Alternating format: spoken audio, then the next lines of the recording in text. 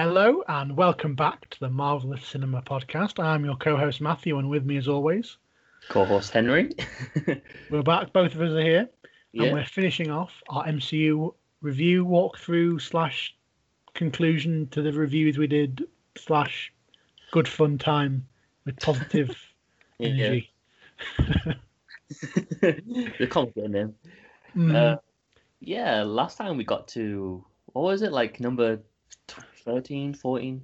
I think we did I think we were 23 to 13.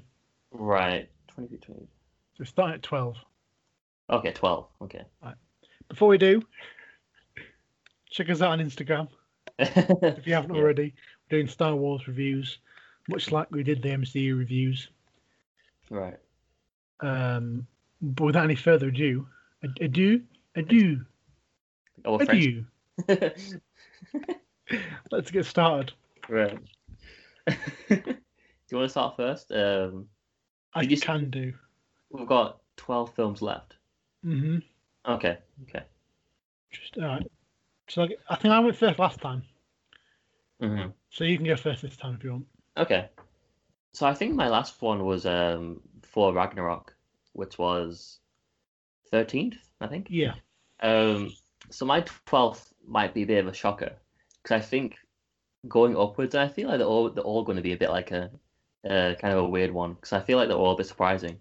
But going for Ragnarok upwards, I feel like I either love or love a lot in like terms of like how I feel about the movies. So when I put this one number 12, it's not like a bad thing. It's just like I like other ones better. Um, so yeah, my number 12 was Avengers Infinity War. Um, Really? yeah, I really like the movie a lot. Okay, I really do. Again, it's one of those things where it's like I love this movie, but I just think there's been better from Marvel.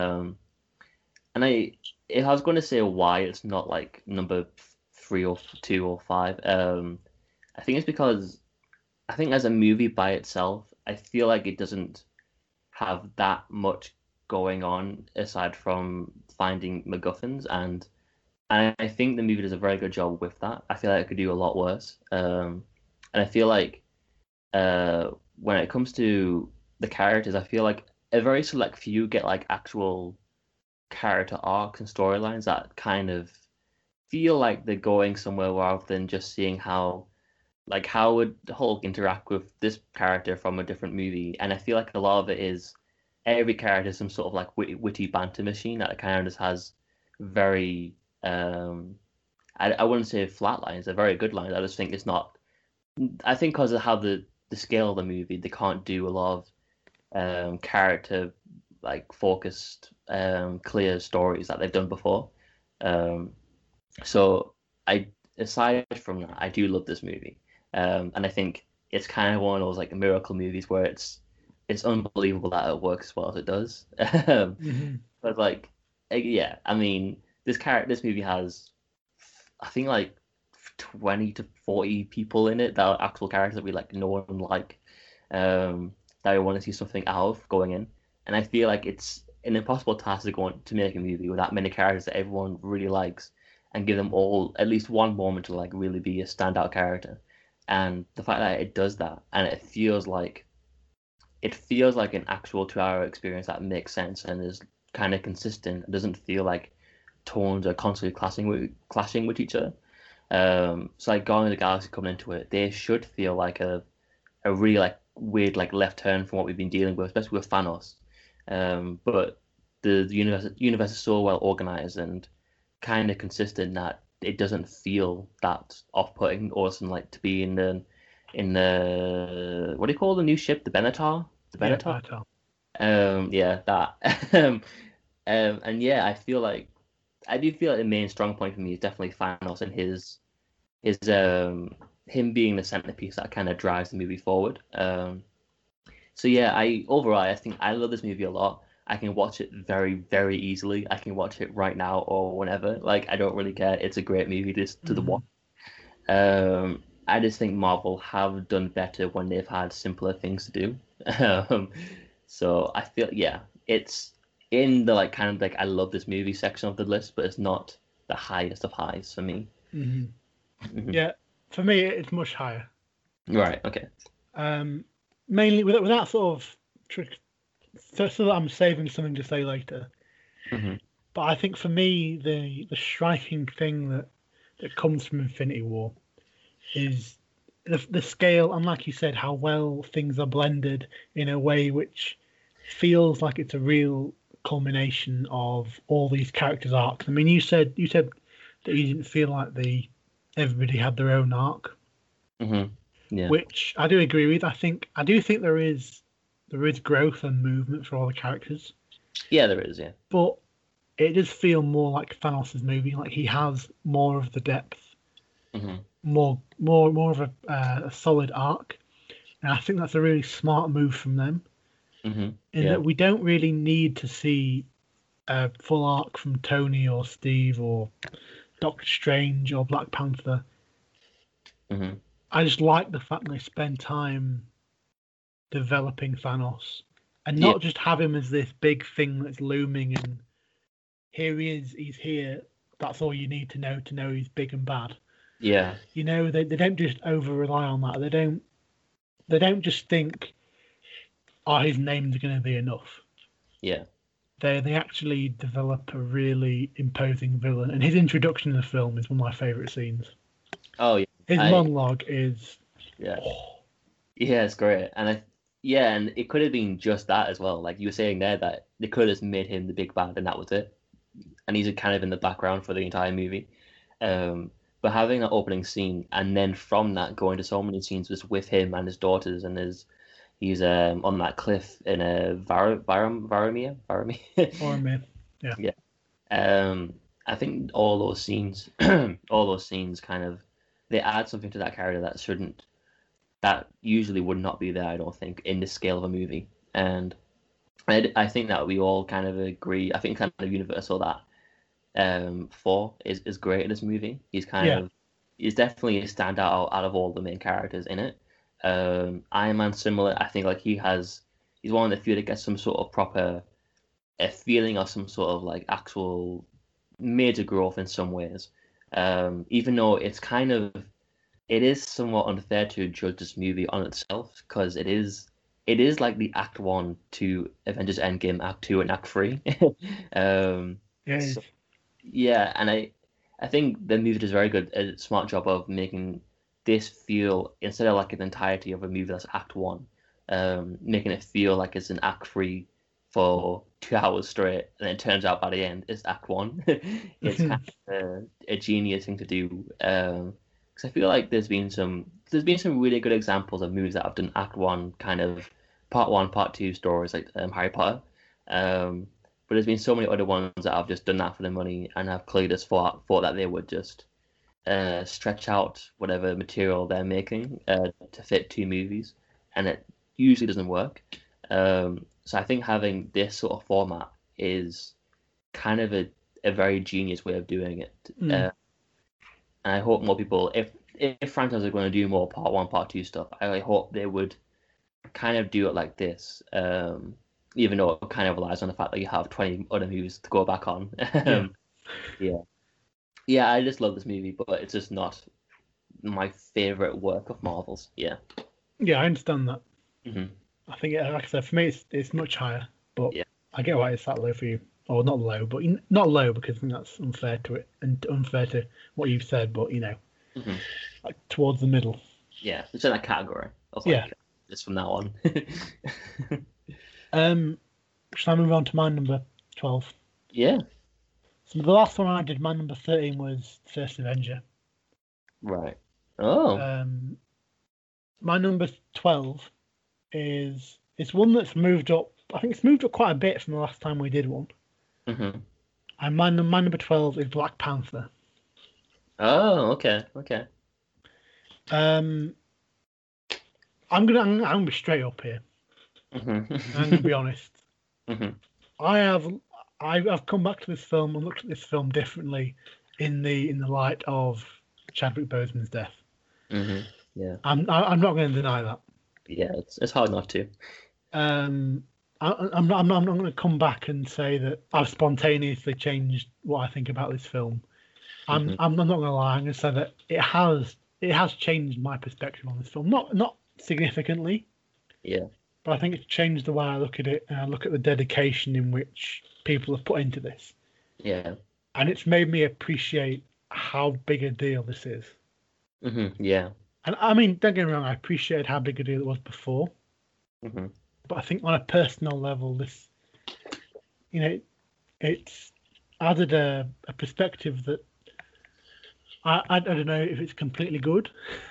It's really sad. There's sort of like a bit of melancholy now attached to it. Yeah.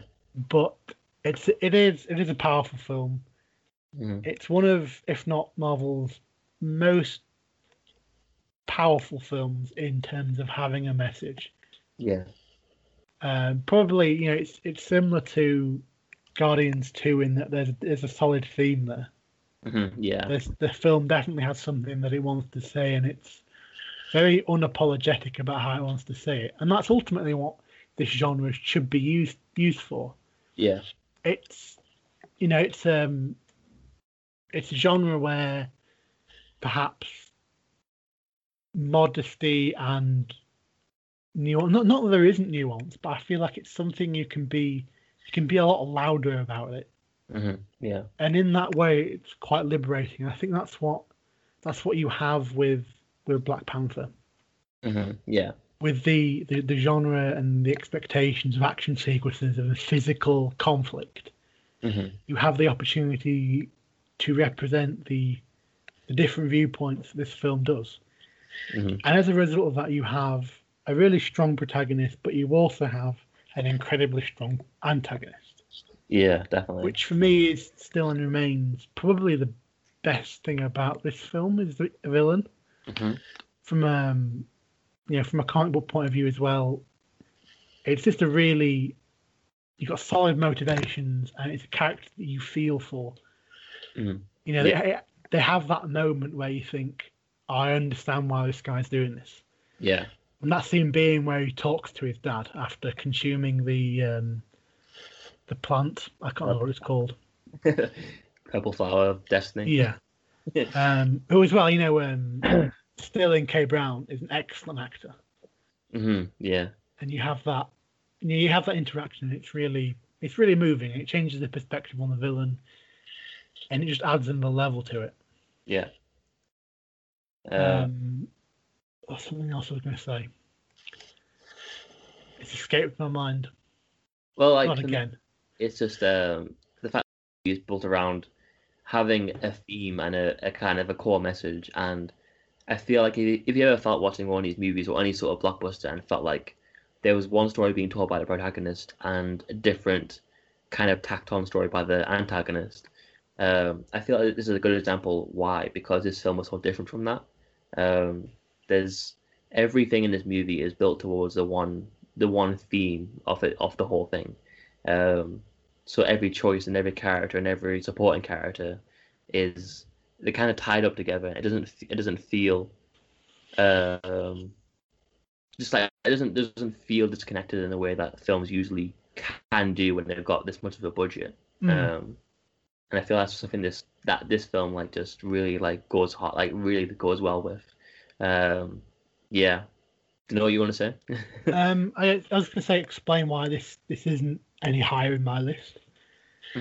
For me, it's not a massive detractor. Like for you, definitely from this point on, I love all these films. Oh yeah. And for me, a lot of the films that sort of towards the tail end of last episode as well. I'm sure it was probably the same for you as well. Yeah. But I do love this film. It's just for me I feel like the action isn't particularly engaging, and I feel like especially the CGI fight at the end. But that isn't in a film like this, which is so geared towards the themes and the message. It feels a bit wrong to criticize it because of the action. Yeah, kind of. Yeah. So that doesn't have much of a weight in my opinion of it. But the thing that I do sometimes come back to is that at times the antagonist is so strong, but I think you have that because it does sort of sacrifice moments with the protagonist. Sometimes, yeah. It I mean, doesn't, for me, always feel like it is T'Challa's film. yeah, Uh, like, for example, he does go missing for about 20, 30 minutes after he falls off the cliff, he does, yeah. I which I don't. feel is very odd. It is an odd choice. I agree with that definitely. I do. I do kind of. In a way, I guess I'll defend that by just saying I think it's kind of more of a compared to other Marvel origin movies. I feel like this one's a very much a societal one. That's kind of like every character Hmm. is a part of that arc. Yeah, But yeah, it is a weird. It's a weird choice to have your protagonist go away for like 20 minutes, and just come back at the end. yeah. Like I said, it's not a massive thing. It's not a massive detractor for me. There are, you know, I don't dislike this film at all. I do still really like it, and I haven't really spoken about it so far, but Chadwick Boseman was excellent as T'Challa. Oh yeah, definitely. Yeah, Really powerful performance. yeah. And as well, one thing I do want to add is that a while back I was talking to someone I used to go to school with, hmm and it was actually after we did our review on Instagram. They popped to me and said that they didn't like the film, Oh, okay. and they said that the reason they gave was that they didn't like it because they felt it portrayed the wrong message of that hmm people should be aggressive and militant and violent, Okay. which Yeah. I feel I don't know if there's loads of people that feel that way, but hmm if there is, I struggle to see that point of view because the whole film is about proving that point of view wrong. Yeah, it does, yeah. That's kind of confusing in a lot of ways. Um, And and so another thing, I'm gonna keep on going on about this, but people complain about Marvel and mainly Star Wars as well, or mhm, people have started to, by saying that they don't like films having an agenda, yeah, which people say all the time now. It's come to be a bad word, particularly with Star Wars, kind of a buzzword in a way. which, as a concept of people criticizing it, completely baffles me Kind of, yeah. because every film has an Every, agenda. every single film has some sort of agenda. Every single film has a reason to be made, and to criticize these films for having this mystery, air quotes, agenda, mhm, I feel like you're not really understanding the medium. Yeah, because I mean, you go to the cinema or you watch a movie at home, and the whole point is that for 2 hours or whatever, you and maybe like maybe manipulate is ah, manipulate is a hard kind of like harsh word to call it, but like the whole point of like movies and TV shows are kind of for 2 hours they like manipulate you into like empathizing for these characters or hating this character or not liking this character or being fearful. The whole point is that it's a gender to like change your perspective. Um, so I feel like saying that a movie has an agenda is like saying, I don't know, food wants to taste nice. It's like it's weird to me that that's an idea that people are going on about. And I can kind of understand the idea of like um this sort of kind of like a new sort of trend of like having a female version of a franchise or an all black cast. And I guess it is sort of a new sort of trend. And in a way, you can say it's a bad thing because instead of being just a normal, it's a trend. I can kind of understand that that it's not the normal, it's just a new trend. Which is when we want it to be the new normal. But the way we do Mm. that by making it something that $1 billion blockbusters do now. Like Black Panther is $1 billion blockbuster. So I feel like having it be this new trendy thing is eventually just going to become the normal thing. And movies just have their normal agenda of like making you feel emotions, uh, Mm. which is what they all do. Yeah. And yeah, I just don't understand the idea that because your film has an all-female cast or whatever, that it's on purpose and from the get-go a bad movie or a bad um, idea from the studio. I just think that sometimes it can be really used well, like Black Panther or Wonder Woman. Sometimes really badly when it comes to Ghostbusters, which was just like it just makes no sense having making the same movie again that's less good and then saying but it's new because there's female characters. um it's sort of a weird way of doing it. So I think there is bad ways of doing it, but I don't feel like Black Panther or Wonder Woman or any movie in the past 2 years or so has been guilty of that in any sort of way. Yeah, I don't Hmm. understand Yeah. it. Yeah. Anyway, Black Panther's great. hmm Yeah, it's a good movie. Yeah, Number 11.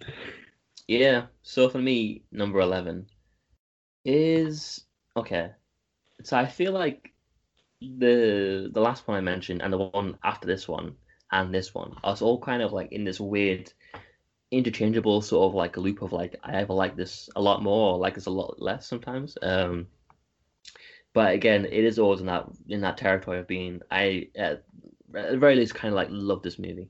So my number 11 is Iron Man 3, um, which is I think I always want to say Iron Man 3 is like the Last Jedi of the Marvel movies.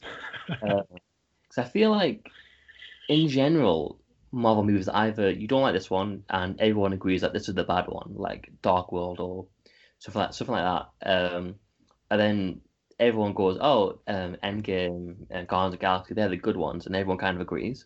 Um, I don't really. I think of Iron Man 3, it's one of the most splitting movies I've ever seen, like in the Marvel universe. Hmm. Because like I wouldn't go as far as to say it's as splitting as Last Jedi. But I would say Iron Man 3 is like I've met people that love it, people that it's their favorite Iron Man movie, and I have met people that absolutely hate it so much. And I often fall towards loving it.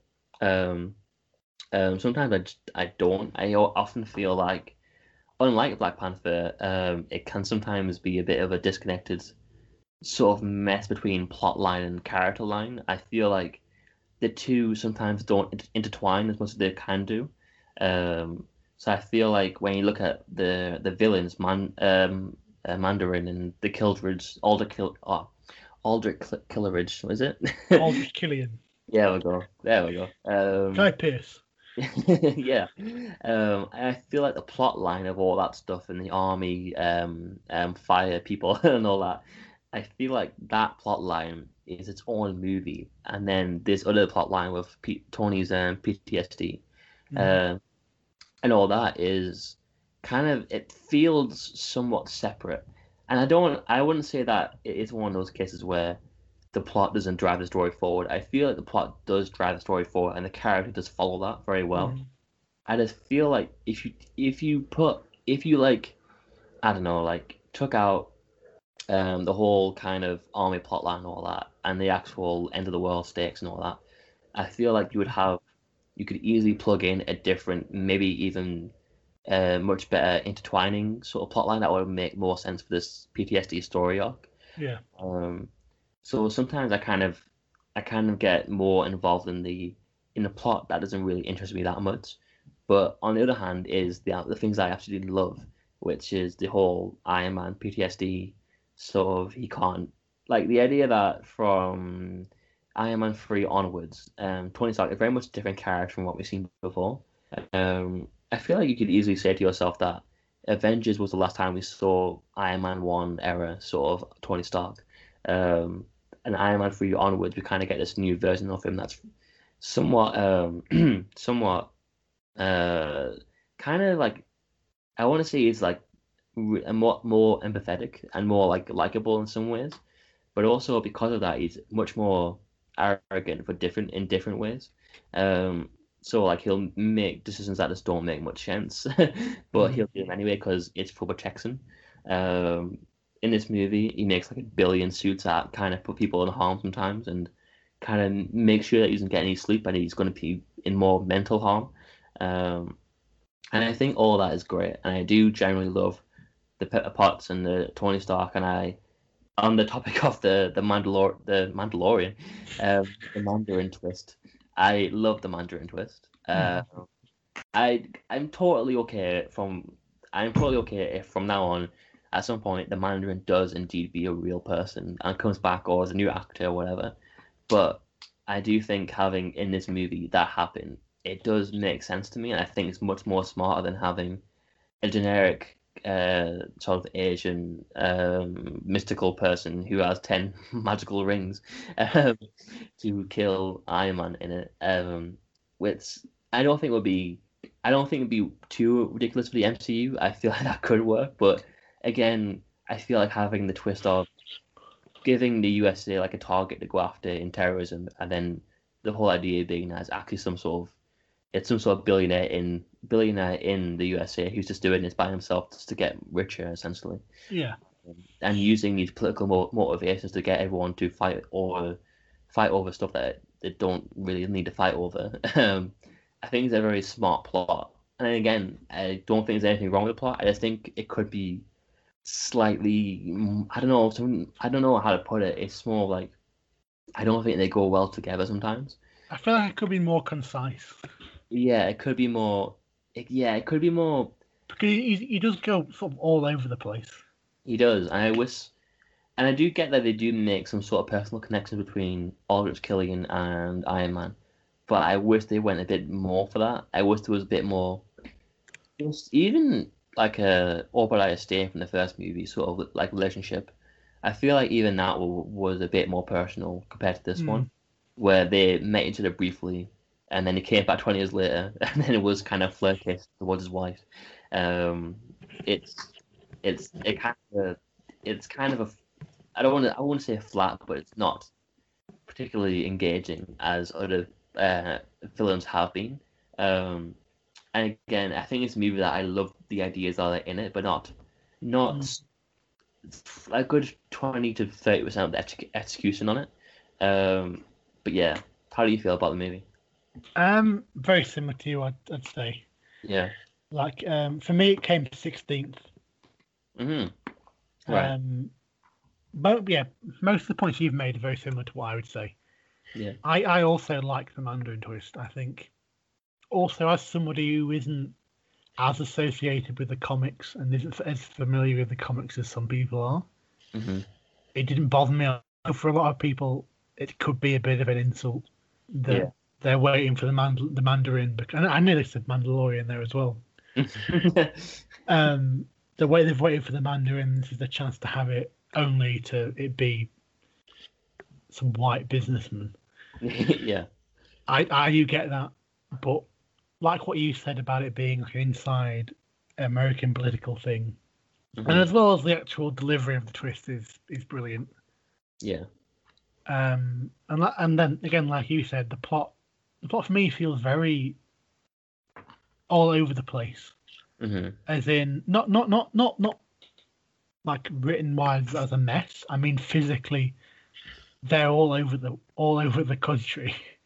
They're all over America. 1 minute they're in the Malibu mansion, the next minute he's Miami, and then he's in the snow. I'm not very good with American states, so yeah.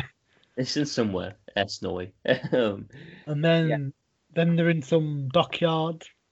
In a mansion. Yeah, it doesn't feel like it's a very personal movie, even though sometimes it's the most personal. Yeah. My favorite parts of the movie are when he's in that snowy part of North America somewhere, and he's with that kid, and he's just kind of from the ground up learning to be Tony Stark again. And I feel like that's this movie's greatest strength. Whenever they highlight an incredibly fundamental flaw with this character, and then really play over that. I think that's when this movie's at its best, and I'm very thankful that for the most part that's what this movie is about.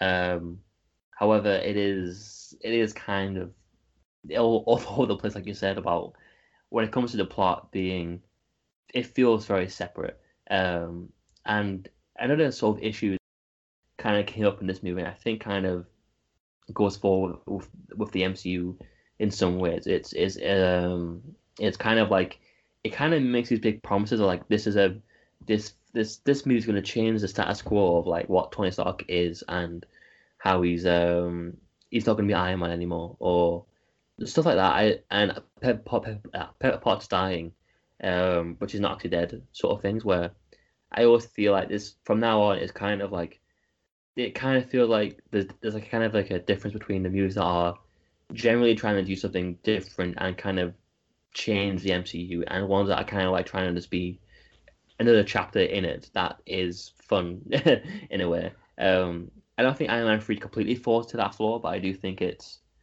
kind of annoying that from now on, I think Phase 2 onwards, it kind of have problems going trying to make some fundamental changes. And thankfully, obviously, we do get changes down the line with Black Panther. I feel like had like Wakanda being open up, and Civil War having them kind of break apart for like a whole years in between movies. Mhm. I do feel like we do get changes, but I do feel like from now on there is differences between like in the Dark World. Like Thor is no different in that movie from what he is at the beginning to the end, or like there's so many different things that are just fun chapters. I think that's why Ant-Man is my favorite, like least favorite installment in these franchises because it's the most kind of like it's a fun adventure and nothing much will happen that's gonna change your outlook on these movies. Really, it's gonna be another one of these movies. Yeah. Uh, and yeah, I feel that's a pretty big flaw with this movie that kind of has a ripple effect going forward. But I don't think it's too much of a problem with this movie. Yeah. Mm. Yeah. Are you happy to move on? Yeah, that's okay. My number 11, Mhm. Spider-Man: Far From Home. Right, okay. I think did it come third from bottom for you? Yeah, I did. All right. Right. Restrain yourself. I will. So I really like this film. Mhm. I think it could be my favorite Spider-Man film. Okay. The contempt in your voice. Yeah, yeah. Not to say I don't like the others. And again, I'm mixed about it. I'm still not sure whether I like Far From Home more than Spider-Man 2, or if I like Spider-Man 2 more than Far From Home. Mhm. But the idea that I've settled on is that I'm quite happy knowing that I don't have to like one of them more, Right. if that makes sense, Yeah. because they are completely different films. Complete different, yeah. They are. I mean, while they're both Spider-Man films, they are very different, and I think you can't compare them because not just of how much time's gone between them, but in terms of their purpose, they're both very different. Yeah. And I adore the original Spider-Man films. I probably don't actually say that as much as I should, Mhm. because most of my time seems to be spent talking about Spider-Man defending Tom Holland's version and the Yeah. MCU version. But I do feel like I need to say that I do adore the Raimi trilogy. Yeah.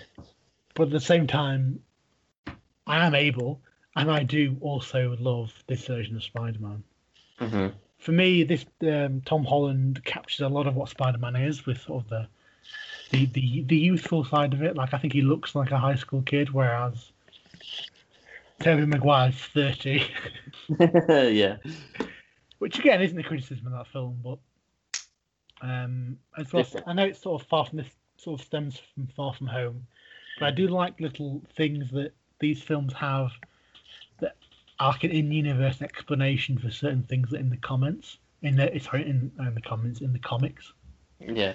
Namely, some of the things I mentioned is that in the comics, Yeah. when Spider-Man, I don't know, when he's talking, when he sees something, when something's happening, the shape of his eyes change. Yeah. I think that's something a lot of people sort of look at and take for granted. Mhm. Whereas in the films, in the Maguire version, the Garfield version, they don't have the ability to change the shape of the eyes because they're part of the suit. You kind of rely on the voice for the most part. Yeah, and I like the little detail with sort of the lenses in the Holland suit that mean the eyes can change. Mhm. I think that's a really nice little detail. And as well, the addition of having the AI in the suit Yeah. provide a little bit of context for why he talks to himself so much. Yeah. um, but anyway, those aside, this film in particular, this Far From Home, I get what you say about it being it mocks Endgame in a way, Yeah, it does. in that you feel like there's no consequences. But I think I said it in the previous episode, but I'll say it because it's on this part of the list. But I love the contrast between how Peter's classmates see Endgame and see the consequences of that of losing the heroes, and the contrast between the way that Peter sees it. Hmm. Yeah, Because for them, it's just, oh, those heroes have saved the day and we're all back. yeah, Whereas for Peter, it's we saved the day and my essentially my dad's dead. yeah. My father figure's dead, and my father figure's mate's gone off in time. Oh yeah, it's true. Um, and just that contrast and enabling Peter to have that moment where he feels like he has to escape, Hmm. but everybody's asking him, "Are you the next Iron Man?" And he has to escape because nobody really understands what he's feeling after Endgame. Yeah. And that explanation is good. I mean, it's built on by Beck, who I think I really like Beck. Hmm. I think he's another example of the MCU recently really getting their villains right, Right. Okay. with the exception of maybe Ant-Man and the Wasp Uh-huh. and maybe Captain Marvel. But in the last few years, we have had a lot of solid Marvel villains. Yeah, we have. Yeah. We Uh, have off the back of Hela, Thanos, obviously. We've mhm. had Beck for me, but I didn't think you're that keen on him, Mike. No, not really. um, I don't hate I, him. I mean, I'm not overly keen on the idea that it's another one that's basically pissed off Stark employee number two. Yeah. That. Yeah. Yeah. But Yeah. with I appreciate his performance, Jake Gyllenhaal. I just don't think the character is what he could be, personally wise, with like in relation to Peter Parker himself. Yeah. but and it's how I do like the dynamic they have for them because at the end of the day, it's all deception, which is what Yeah. Mysterio is, Yeah. and the relationship that everything that Peter has in relation to Mysterio is an illusion, basically. Hmm. The relationship he thinks he has with him is a lie, and everything Mysterio does is it's illusions, it's tricks, it's lies. Hmm. Yeah. Again, the Mysterio sequence where he sort of goes full Mysterio on Peter, that is incredible. It It's is. ripped Yeah. straight from a comic book, and it's just so mesmerizing and so you just nerd out watching it. Yeah. It's like an adrenaline rush of sugar. It's just a great thing. Hmm. Um, Peter's relationship with MJ, love it. I think it's great. Right. I really like the chemistry they have. Hmm. Zendaya is really great as MJ. Hmm. I also like the role Happy plays in this.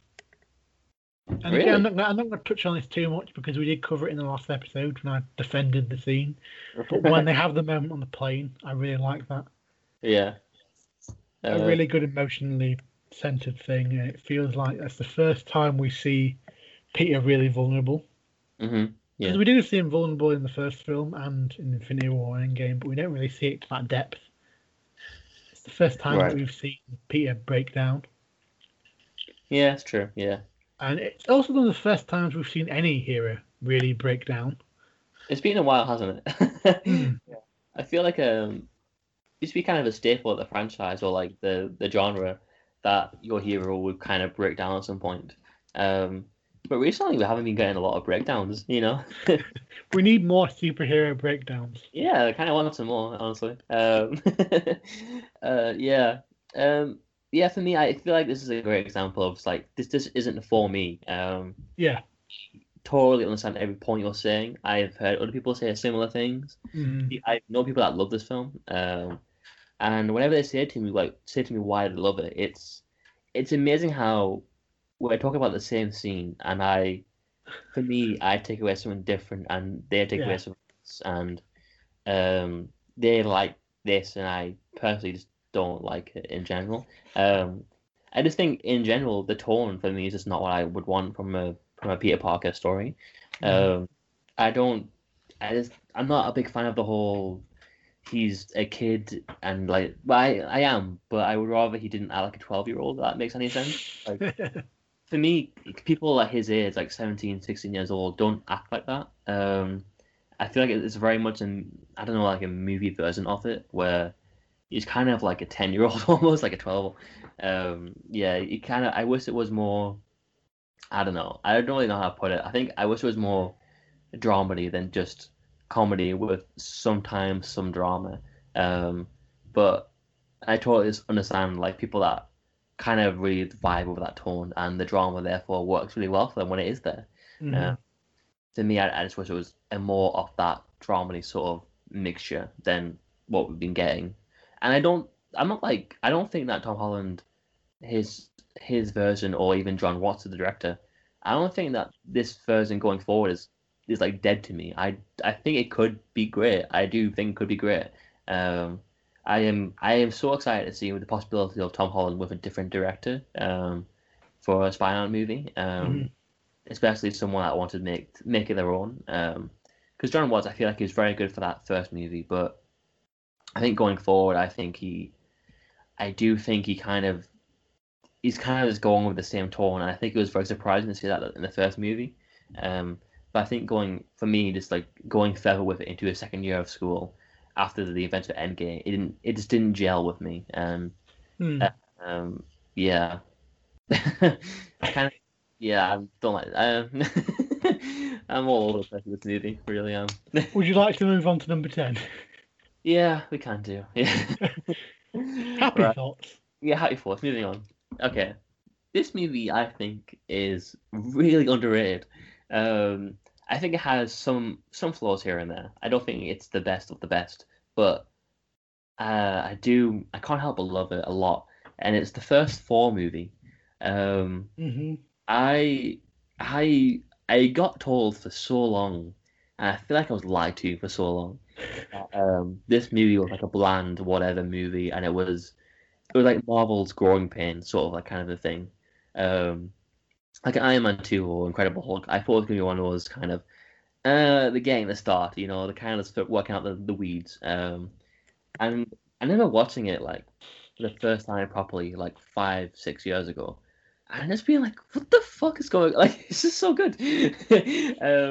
For me, it's incredible how well this movie works, and I think it's kind of something that I miss, kind of, 'cause I feel like this movie has a really good handling of its tone, and I feel like people obviously were a bit not happy with the fact that he goes to Earth for the majority of the movie. Mhm. Uh, Even though I think we can all agree that that's kind of necessary for the character and his origin story. Yeah. Uh, so I think yeah, 4-2, it shouldn't have went back to Earth, especially with London. Why go to London? Um, but the first movie I feel it works well for this movie, and I think that what works especially well is, and I think it's another controversial opinion, but I think this is the best version of Loki we've ever seen. Um, Really? yeah, I love this version of this character. I'm not going to disagree. I do like my. I think I've said this time and time again. One of my favorite MCU scenes is the Tell Me screen match. Yeah, that's great. Again, yeah, there's so many great scenes in this movie where I feel like going forward, like we said before, it's kind of like it's just a consistent and well organized universe that the Guardians of the Galaxy coming into an Avengers movie just doesn't feel kind of like we're going off road. It feels like consistent filmmaking. But what I kind of miss was when Marvel movie was kind of getting started, they kind of were testing out different genres in some ways, and they were all under the like sort of comedic guise. But this film is very much like it's full of like drama and people are talking in Shakespearean language, and the tell me scene, like you said, there is a great scene that stands out really well.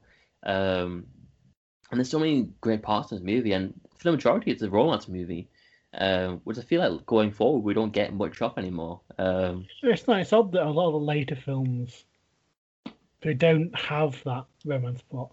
Mhm. Especially, I know this is kind of revealing a bit early, but my number 10 pick is Doctor Strange. Okay. But one of the things to put it comparatively, you sort of have a love interest, but you don't. Yeah. it's like not it's the there, but they decide not to go for it, and that's just odd in comparison with Thor, which has this quite prominent relationship with Jane Foster. yeah. It's yeah, because I feel like the main sort of point of this movie is this relationship. Especially even the first Iron Man movie, it's even though I would say it spends a bit less time, I do think the majority of that movie is Pepper and Tony. Mm. And I don't think it's a problem with the MCU going forward, but I just think it's different. I don't know how I feel about it. Having this sort of normal human characters kind of fall away to the sides. Um, And it's also odd that we've lost it recently. When you think about in terms of older comic book films, the love interest's been like a really pivotal part. yeah, sort of like a trope in a And way. if you're talking like early Batman, they literally make up female characters so they could have a love interest. Yeah, yeah. It's kind of like a necessary thing because I feel like you can look at that very cynically and say to yourself that it's because the studio back then were afraid that people wouldn't like these movies and it was more like a male franchise that people like females wouldn't go to it and Mm. adding a romance thing would be like an advertising thing. Um, but like if you handle it really well, like I feel like this movie does, and Iron Man and Spider-Man 2 and all these other things, I feel like it works really well when you do it like this. It doesn't feel like a tacked on thing. It's the kind of like the whole thing that kind of ties the movie together for me is that central romance that I feel it does really work, and I wish that going forward in 4-2 they did anything like interesting with it. Because in 4-2 they have like the same conflict over and over again, and it's really just grating in many ways. Um, but yeah, I feel like her coming back, the character Jane Foster coming back, I'm very excited for that because I just want to see this. I kind of want to see this romance aspect come back to these movies, and I'm excited for her to her own potential for sort of hero person. Um, but I don't want to see kind of like this generally like very good romance go away. And another kind of point I want to make about this film, I I feel like this is a very good looking movie, like a very very good looking movie. Whenever we go to Asgard, especially, I feel like it's insane how comparing as Asgard and in the first movie to the third Ragnarok movie, I feel like it's night and day for me how much, in my opinion at least, it's much better looking in this movie than in the third one. Um, I mean, there's so much depth and contrast, and there's dark shadows, and there's this gold lighting, and it's these flames as it uses the primary lighting source, and like it's always Hmm. different. Um, I compare that to going to Asgard and Ragnarok, and it's like an overcast grey day. It's one set, and then they go home. And even at the end, when um, the final battle kind of happens, it's for the most part it's kind of set during a grey overcast day, and it's just Asgard like we always know it to be, and it's fine. um, Whereas I think in this movie I think they just go for it in a lot of ways, and Mm. they didn't pull back from the whole comic booky. They're on a planet, but not really a planet. It's more like a realm. But what's a realm? It's kind of like a portal, I guess. But I feel like it's the movie overall, even in Mexico, looks great. I think it has a general like visual sort of a flair to it that kind of miss in the new films. Um, and I feel like it's been made a point of a lot, but Kenneth Branagh, the director, he just loves Dutch angles, like these very askew angles that He make no. does. It's it's distracting. And I recently watched a video essay kind of thing on his career in movies. Um, and what the overriding thing was that he just every once in a while, just with a movie, goes way too over the top with it. So like, I think he made like some sort of Frankenstein movie, and they ran the entire movie in like fast forward, really fast forward, and the camera is constantly moving in a circle the entire movie. Um, so like a scene where people are dying, or people are talking, or people are just having a glass of wine, it's just people a circle circling a camera circling the characters in 360 the entire time. Um, Odd. I don't like it. And he apparently he just does it every once in a while. And I think in this movie it isn't the worst habit he's ever had, but the Dutch angles just makes no sense for the most part in this movie. So it's kind of distracting in that element. And to criticize it, I think more would be to say that it's not like a groundbreaking Marvel movie. It's not like a Black Panther or an Avengers or an Endgame or anything like that. It's definitely an origin movie that's taking some notes from Spider-Man or Iron Man or Superman from 1978. It's very much in that sort of formula. I just think what it does within that is it's just great. I don't understand the hatred for this movie in some ways. I want more of this in some ways. Yeah, I agree. It's it's a very uniquely looking film. It's just one that you want going forward. You want to see that attention to detail. Yeah. So you want to move on to yours, Doctor Strange? Yeah. Like I said, my number. I've given the game away. Yeah. But my number 10 is Doctor Strange. I've said it before. I think for me, this is my most underrated film in the MCU. Right. Okay. I really love Doctor Strange. Hmm. It's only really in the position that it is, as low as it is, because the 9 films that come ahead of it are just a little bit better. Yeah. Which is something I am really grateful to be able to say. Yeah. Good films. Yeah. I think Doctor Strange is visually stunning. I like the characterization. There's a danger that it could go too far, too close to Tony Stark. Yeah, kind of. Which it does, but I think it does really well to pull away from that. Mm-hmm. And it makes it a very different character. Yeah. Like you said last time we did this, or a couple of weeks ago, you said it's really unique how Doctor Strange is taken back and shook when he kills someone. Yeah. Which is something other than maybe Steve Rogers. Mm-hmm. Because in Civil War he tries to Bucky's going around and he on the staircase. Yeah. I remember. I think Bucky is going at the police officers like he's trying to kill them, and Cap saves a few. Mm-hmm. Yeah. But other than that, that's like that tiny little detail is the only other time we have it. This is the only time that it feels like a proper key part of the film. Yeah. I think I've said visually it's great. I just really love there are times really quite philosophical nature to it. Yeah, there is kind of like the discovery element to it. That underlying kind of there's more to life, there's meaning, all that stuff. I think it's all great stuff, and it's good to have that in a comic book film. Yeah. In a way, I'm not going to try and inflame you by going too bold with this claim, but in a way, it's a little bit Raimi. Yeah. Already, in that there's some subtext there. Yeah. You know, I'm not saying it's exactly like those films, but I think it's an element that these better MCU films have. Yeah. I would say this movie definitely leans into the drama more than most of origin movies do. This movie isn't for the most part very comedic, I would say. It's no, it's not. It's very serious. It's quite restrained for a Marvel movie, like in this time period. Yeah. And I think I've said before, but I think my main problem with the movie is that I feel like every once in a while it's kind of like a studio note sort of thing where they say, "But you gotta do a joke though because it's an MCU film." So I feel like those jokes with the librarian, is it? Wong. Yeah, I feel like his jokes and some of the other ones just don't mesh well with the tone of the movie. It's kind of like my main thing about this movie that kind of holds it back from me loving it. But yeah, I like it as well, quite a lot. Yeah. Yeah. The scene with the lightning bolt's great. I love that scene. Yeah. I love again the dynamic between all the different characters, as in Doctor Strange, Mordo, the Ancient One.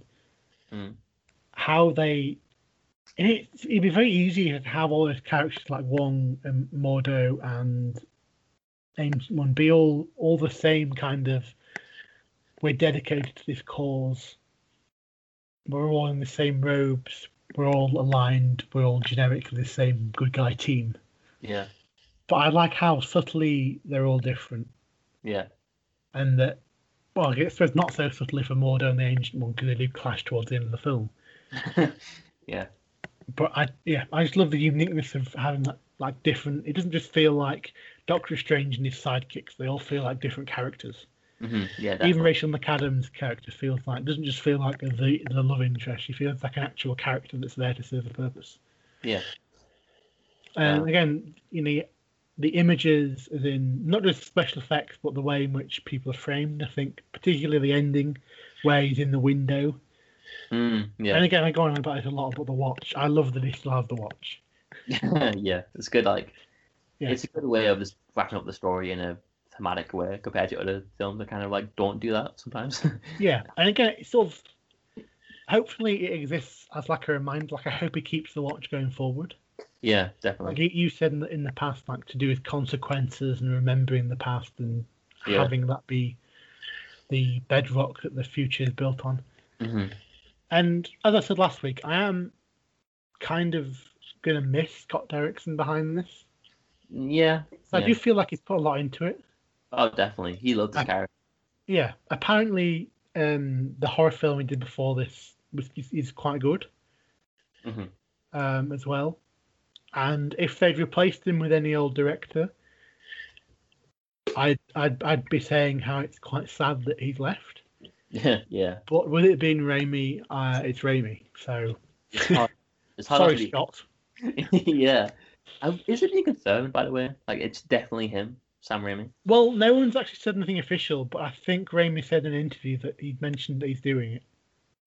It's so strange to me that because I think like, they're filming in like next month. I think. Yeah, Uh, that's so odd. Well, it it actually, yeah, it has to be. Yeah, I'm pretty sure it is because if they're filming next month yeah. and it was somebody else, I think they've said it. They'd have come out and said it, but because people sort of already know, I think they've just left it. Yeah. It's God, yeah, it's so strange to me that this film's gonna get a sequel made by Sam Raimi. I know The Godfather. Yeah. I I'm so half and half like afraid and excited because I'm excited because it's Raimi and I trust that they will, similar to like a Ryan Coogler or a James Gunn, they will say you make your film, sort of thing. And as well, it comes at the beginning of this sort of new age. Yeah, it kind of. I feel like we've got a bit more of a free reign going forward from now on. And as Uh, well with a lot of things that we've sort of been told with WandaVision, mm, with the Loki series, mm. it feels like this is going to be a very, very pivotal film. Yeah, it definitely does. Yeah. Um, and I kind of, I really do hope that the film isn't going to be kind of mandated to be in the MCU tone. If Raimi wanted that tone and he can do it and he can pull it off, I'm happy. I'm happy for him to do that. But I really don't want him to have like the pressure to do another chapter in this universe and have it consistent. Because I feel like Black Panther is a good example of being a film that it does feel consistent but not restrained. Mm. I hope he gets that sort of treatment and not pressure to do a studio film he doesn't want to do. Because I think he doesn't. I can't imagine wanting to do that if he's going to be doing another film Yeah, of this size. yeah. Um, I think there's always the danger of having that studio-led mhm. thing with a blockbuster like this, but I do feel like Marvel are moving away from that. Yeah. I mean, I could be wrong. They could come out with the next one and it'd be really studio heavy, but with what the directors have said, Mm. particularly Chloe Zhao, I do feel like they are moving away from the studio heavy. Yeah. I mean, obviously there'll be things that they want in there, Yeah. but I feel like they're moving away from Warner Brothers level Mm. of reshoot the whole thing. Yeah. Yeah. That's kind of a. Thankfully, I hope that era's kind of gone from now on. But yeah, I kind of. I was going to say something there about something else. Yeah, I just hope that this film and it's not going to be kind of pushed around as much as it could be. Yeah, Yeah, we hope not. yeah. Oh yeah, the point I was going to make was that Chloe Zhao. It's not like a small thing, but her being able to shoot the Eternals on film instead of digital is kind of like a big thing for Marvel. Like Oh they yeah, haven't shot on film since the first Thor movie, I don't think. And that's pretty like incredible. Like the fact that they went, you can do this now because we've made $1 billion. yeah. Uh, it's kind of nice of them to do that. Yeah, do you want to move on? Yeah, number 9. Okay, so my number 9. This is kind of controversial, I think, as well. Again, it's definitely in I love this movie section. I just think for me, there's films that kind of I don't want to say are better, like because there's no objectivity, but I feel like this film, I love it. It's just not what I entirely wanted. Um, so for me, number nine is Avengers Endgame. Um, I really love this movie. Okay, um, uh, I yeah, for me, it's a great movie, and I kind of astounded by it and how great it is. And I feel like it's one of those kind of special to the MCU sort of things where it's had an entire movie to have like the first act kind of like done for 2 hours, and have 22 movies to come back up. Mm-hmm. Uh, and I think it worked extraordinarily well. And I feel like everything to do with the characters, especially Tony Stark and Captain America, is insanely very good. And I kind of, and it's for me. I just think I was expecting something different. I think I said in my Instagram review that I was expecting like a maybe just a slower film in general. Mm-hmm. Uh, but for me, it was much more of a I wouldn't say a standard, but it was definitely a kind of like a 20-minute mark. We get Ant-Man comes back and he's got time travel possibilities and all this sort of stuff. So I think for me, I wanted a slower film overall, and if there was going to be a time travel heist or a CGI fight at the end, I would rather it happen in the last hour, and have the first 2 hours be that first hour over again. But instead, we got what is surprising to me is a movie that I didn't think I wanted, but I definitely loved that I got. The fact that we go through and I mean, it's just a weird balancing act of having to go back in time and go through all your best moments in the franchise and not be like really in your face about it. Like, it's sort of a miracle that this movie isn't like really annoyingly kind of like nostalgic about itself. It just does it. It does it purely for the entertainment of it and the fun of it. Yeah, and Tony Stark meeting his father and Captain America seeing Peggy, um, it's all sort of done for some reason in some way, and it's always done with some care in mind. And I feel like it all works so well. And again, having the smaller cast than Infinity War, I feel like it's a much more stable movie for me. I feel like it's not maybe it's almost like a I don't think it's as watchable as Infinity War, as in like you can watch it whenever you want, sort of thing. Um, Mm-hmm. but Endgame, I did feel like it's the heftier film. I feel like it's the film I kind of wanted the franchise to. If it's gonna have an ending, it's gonna be here. Like it's gonna end here, and I would like it to end here if it had to. Mm-hmm. Uh, so yeah, I think Thor's great at this movie. I feel like sometimes they go a bit too much comedic with him, with his whole body transformation and stuff like that. Yeah. I feel like there's some comedic outweigh sometimes in this movie. I do feel like I would cut some scenes and then just kind of let some other scenes breathe. I feel like a pretty good idea for me is a pretty good example for me is when Hawkeye and Black Widow meet for the first time in Tokyo, and there's kind of like this very sweet tender moment, and I feel like there's a very abrupt hard cut to for drinking a kind of beer and sunglasses, and I feel like it works well as a joke, but I feel like it's so that kind of like I wish you just kind of stuck with this tone for a bit longer. It was not the movie I expected walking in at all. Kind of similar to like Rise of Skywalker.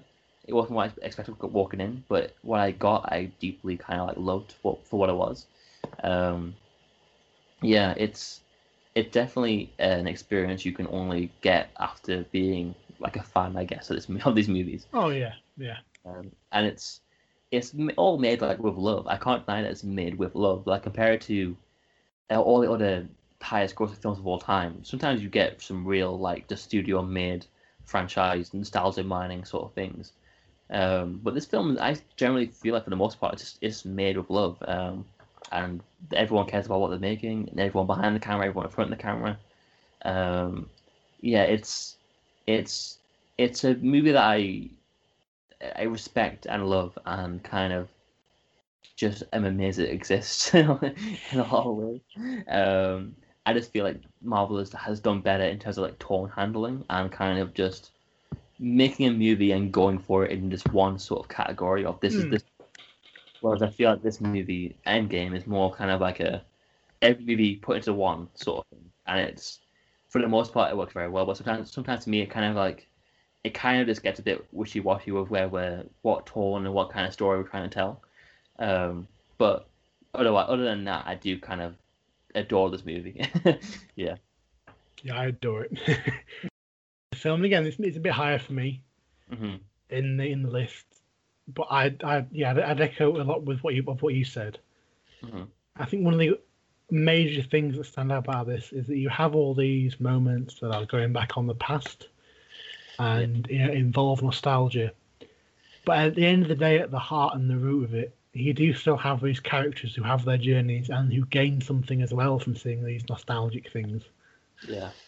It's not just they're there to look at them, like you said. They're there because Thor is back in Asgard because he has development there with his mother. Hmm. Yeah. Tony and Steve go back to the old military base because they have development there, Yeah. and it's ultimately just completely rooted in that, Hmm. and that's the overriding thing.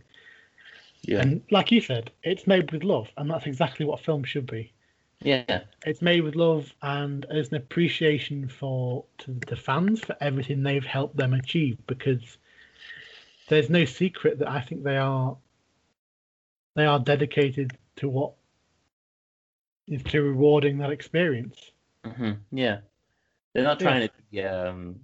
I feel like there's sometimes this weird thing with franchise where, as they get older, they try to be more subversive, but in not very good ways. Like they try to be different, but not interesting on new ways. Like I feel like a really good example is Last Jedi or Cobra Kai from Karate Kid. That's like a really good example of being subversive, but not being like betraying what's already been done. Hmm. Uh, I'm and gonna do a review on Cobra Kai. are you? Do you like I it? watched it recently. I love it. Same. I love it so I much. think it's great. It came out of nowhere as well. I Uh, know. yeah. Uh, um, but yeah, for me, yeah, I think it's number nine. It's number nine Mm. because it's. I love the majority of it. I just wish that scenes that were more what I wanted from the film were longer. So like you were saying, there's development that is had in these different time travel situations. I just wish that personally that Captain America did more than just look at Peggy and go, "Oh yeah, Peggy was kind of nice." Like I kind of wish it was a bit more to like a full kind of I don't know, like an arc and some sort of reinforcement of these ideas. And again, it's sort of a hard thing to review because it's part two of a part two like sort of movies thing, and also it's working off the back of 22 movies. So in a sense, when he looks at Peggy, you kind of see the past 10 movies, um, which is something the franchise don't usually have. So this film having that is kind of a gift that they've used very well. So yeah, I love it. I think it's just better things suited for what I want in this franchise. Yeah, Yeah. that's Okay. all. What's yours? Uh, my number nine is Ragnarok. Oh, okay. It's higher than what you put. I think you put like mid-teens, mid-low teens, 14, I think. 14. Yeah. Again, like I obviously if it's a different episode of the podcast, I'm not going to just say check out the other one. But I like what you said. I really like the film mainly because of how it really tries to go in a new direction with Thor, Yeah. and I would say 95% of the time it succeeds. Yeah, yeah, There's real change and real significance there for Thor. Yeah. It's I do feel like it's very Taika Waititi Yeah. in that a lot of stuff happens, a lot of heavier stuff happens, Hmm. even if it does have the Marvel tint on it. Yeah, the sort of, but we can nudge sort of thing to it. Yeah, and I do fully think that you don't probably see the full effect of this on Thor until Infinity War. I feel like Yeah, his scene with Rocket in the pod is probably the best follow up to Ragnarok you could have. yeah, definitely. But in this, and I think a lot of the comedy really works. I Definitely. would argue this is probably the funniest film. Yeah, I heard someone argue this is it's probably the most fun in the genre, and I would probably agree, honestly. Yeah, I think it's a really fun film. I think maybe, with the exception of one of the Guardians films, it's probably the funniest in the franchise. Yeah. Um, and yeah, it's one of those films where I think it really surprised me with how not just how vibrant and how big and life it is, it's just how deep it goes as well. Yeah. And one of the most surprising scenes in it for me is when Thor and Loki have that conversation in the lift, Yeah. where it's sort of Thor's just like, I can't remember exactly what he says, but it's something like he's come to terms with the fact that they're two different people. Yeah. Can't kind of move on. And sorry, Time to like move on, like from yeah, this conflict that's been going on for 10 years.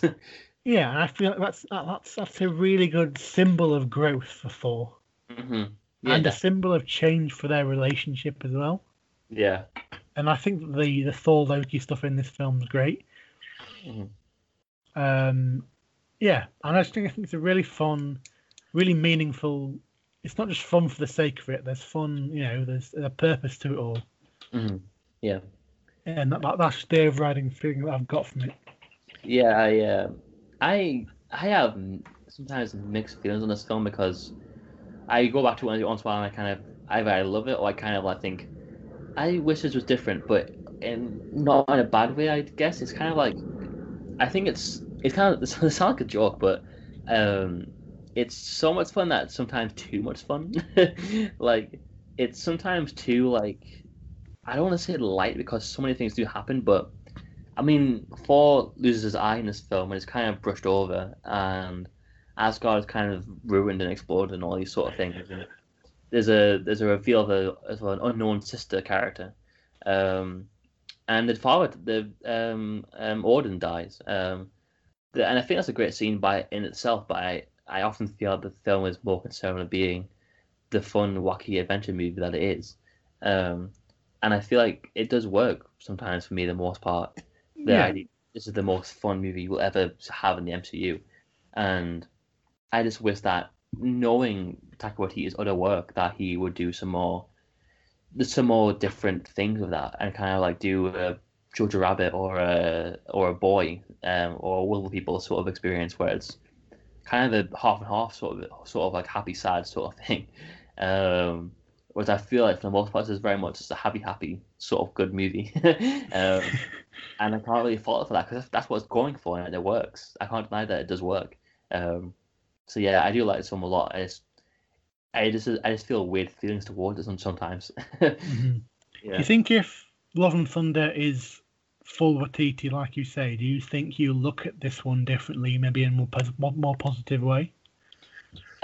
Yeah, I think so. Yeah, because I think I'll know then that he was always going to do this sort of melding of happy sad sort of films that he always does, further down the line, and it's Yeah, just more of a sort of like a reboot for the full character. So I feel like that works. I feel like having this movie like a reboot sort of thing. Um, I think it's similar to the Homecoming sort of thing where I feel Homecoming is very similar. It's like a very good reboot to the character. Um, but I feel like if the next film is going to be the same thing again without any sort of added sort of depth to it, I feel like I could get very sick of it very quickly. yeah. um, so I hope the next one's going to be a bit, I don't know, a bit more YTT at least. Yeah. Yeah, I understand. Like we said last week, Watiti is one of the most interesting and exciting. I don't want to say new filmmakers because I suppose he's not really. It's He's kind not of really. new mainstream, I guess. Yeah, I suppose so. Yeah, that's probably a good way of describing it. Yeah. But yeah, very exciting. Yeah. Do you want to move on? Yep. Numero 8. So my number 8 is Captain America: Civil War. I Interesting. Yeah, I for the most part really like this movie a lot. I feel like it's got some really great conflict in it. I feel like it's got some really great character moments, and character scenes, and character arcs, and I feel like the teams make sense in a lot of ways. I feel like, and again, in a surprising way, I feel that the teams make sense in a subversive way done right. I feel like Black Widow being on Tony's side is very.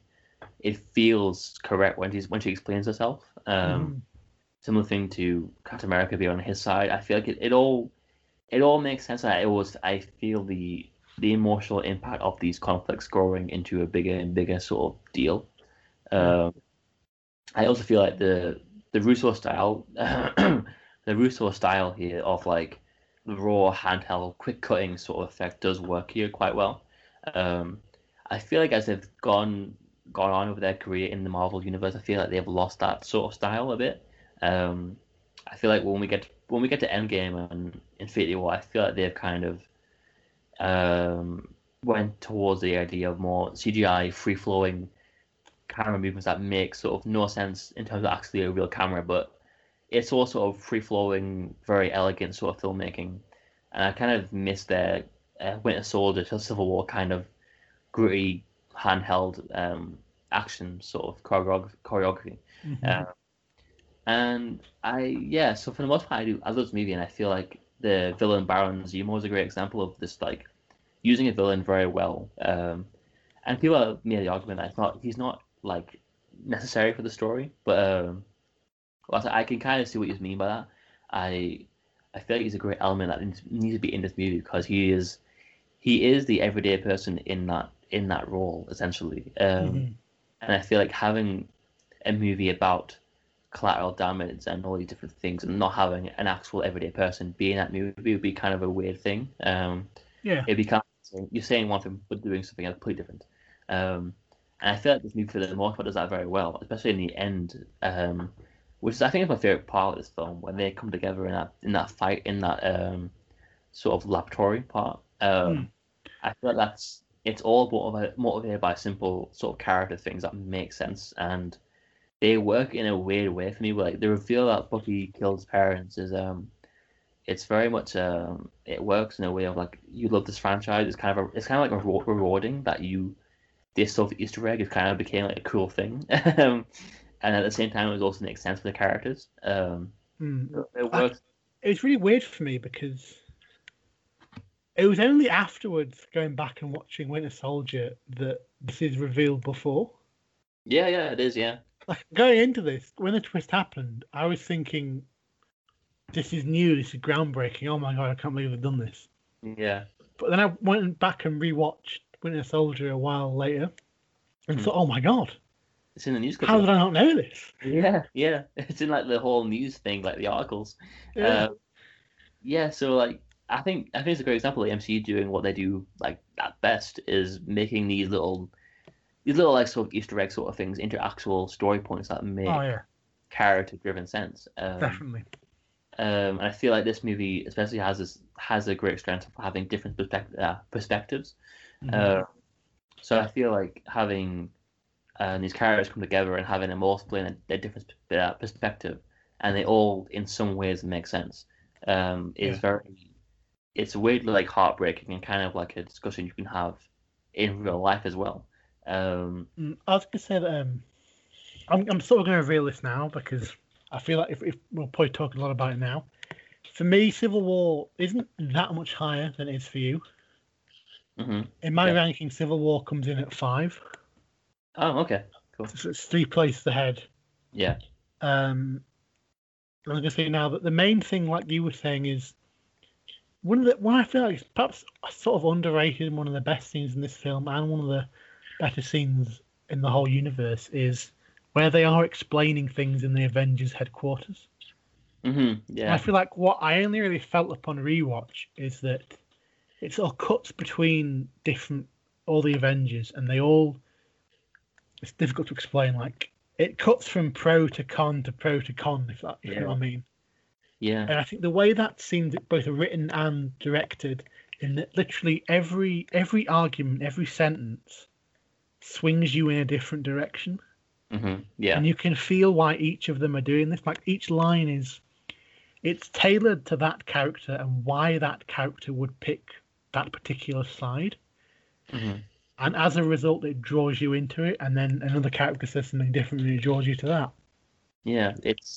There's a weird sort of rhythm to this movie in a lot of ways.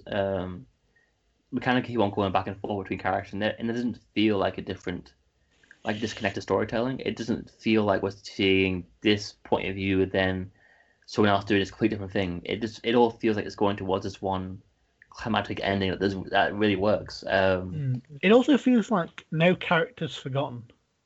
Yeah, Like everyone has an inbuilt reason for yeah, why they're why they're in the film, and B, why they're on that particular side. yeah. I feel Like like you have Scarlet Witch's bit at the beginning mhm. to Vision's bit. Yeah, it's. I feel like this is the best example of the Russo brothers handling a big cast very well. I think this is the best they've done with that sort of handling. Because I feel like these characters are like this is the point where it's like just enough characters to be a big movie but not be too big. So I feel like that works very well for this movie. I think the biggest problem for me with this movie is I feel like I talked about this before in the Instagram post, but the airplane the airport fight. I don't understand the majority of choices made in that fight. I never feel the same way in the cinema when I saw it the first time as well. Because I think they hyped that fight so much in the trailers and stuff like that to be like the big end game sort of level of like this is the climatic ending where they're all going to like really split apart. Um, and for me, it felt more like a just another fun entry in like the Marvel action like scenes. And I feel like it isn't like I wouldn't say like a bad action sequence. I just think it's more like a contradictory to the rest of the film sort of action sequence. Hmm. It feels like a movie that's very much steeped in the Captain America 2 tone of like very serious kind of like if it's going to be a comedic bit, it's not really a joke to the audience. It's more of like a joke to a character. Whereas I feel in this film, in this fight scene, it gets into that area of being a bit more for the audience and not for the actual story being told. Um, yeah, I feel like even like the ending of it being Roddy kind of hitting the ground and having no use of legs. It's it's one of those things where like okay, that feels like a big stakes or a big change or a big like point of like a shock, but when you look at his scenes going forward, I don't think they ever really bring up again as any sort of major point. I think the Isn't only time it's brought up is in Endgame, yeah, kind of. when It's Nebula uses a metal hand to obtain the orb. He yeah, says that's something like, "I wasn't always this way either." yeah. It's yeah. It kind of feels like we're making this scene separate from the rest of the movie. It's kind of like I don't know. It just feels odd to me whenever it starts up. And then, again, I feel like for me, this is probably one of my least favorite like visually looking Marvel movies. I feel this is one of the most in general it's sort of bland looking films in the franchise. Um, I lean more towards even like the first Iron Man, which is a similar sort of tone of like a kind of a grounded movie based around terrorism for the most part. Yeah. Uh, that film for me looks great the entire time. This one to me just looks a bit just constantly kind of like a grey bland sort of effect. It's sort of like everyone's always talking in offices or corridors or broad daylight, sort of grey overcast days. I wish they went for a bit more visual because I think kind of harms my investment in some of the more bombastic scenes. Um, for the most part, I do love this movie a lot, and I feel like after the airport scene, it gets stuff together and gets really, really good again. It's like this weird hiccup for me where a good 20 minutes is spent on this thing that I just don't engage with whatsoever. It just feels a bit like lackluster for me that big airport fight. But yeah, other than that, I do love this film. Yeah. Hmm. One other thing I'd like to say is that you might not agree with me. This film, as well as the two big things being this film and Thanos' monologues, make Mm. me think that here we go. I think I probably prefer Marcus and McFeely's writing to Whedon. Really? Okay. Yeah, I just feel like it's so much more balanced. Right. Whereas Whedon, while he did produce some absolutely iconic dialogue, Yeah, he also definitely. produced some right stinkers. Yeah, he did. Every once in a while. Yeah. Mm. And as well, sort of example of that is like you were saying about Zemo. Mhm. One of the best lines in this film is when he says to Cap, he says something like, "Is now I've met you in person, I can see is that a little bit of green in the blue of your eye," Mhm. which for me, oh, That's a good line. That's a what really a good. line. Um, yeah. I can half agree with that, I think. I guess the one thing I'll disagree on is the fact that I feel like Josh Whedon in general handled in putting in comedy with the drama. I feel like if you look at the scene between the Avengers in the helicarrier in the first movie, Hmm. uh, that scene is entirely filled with conflict and drama. However, I would never say that any of the really laugh out kind of like jokey scene moments in that ever pull away from that tension rising. Because there are some really funny moments in that scene, but none of them feel like we're taking a break from the tension and they're going to go back in.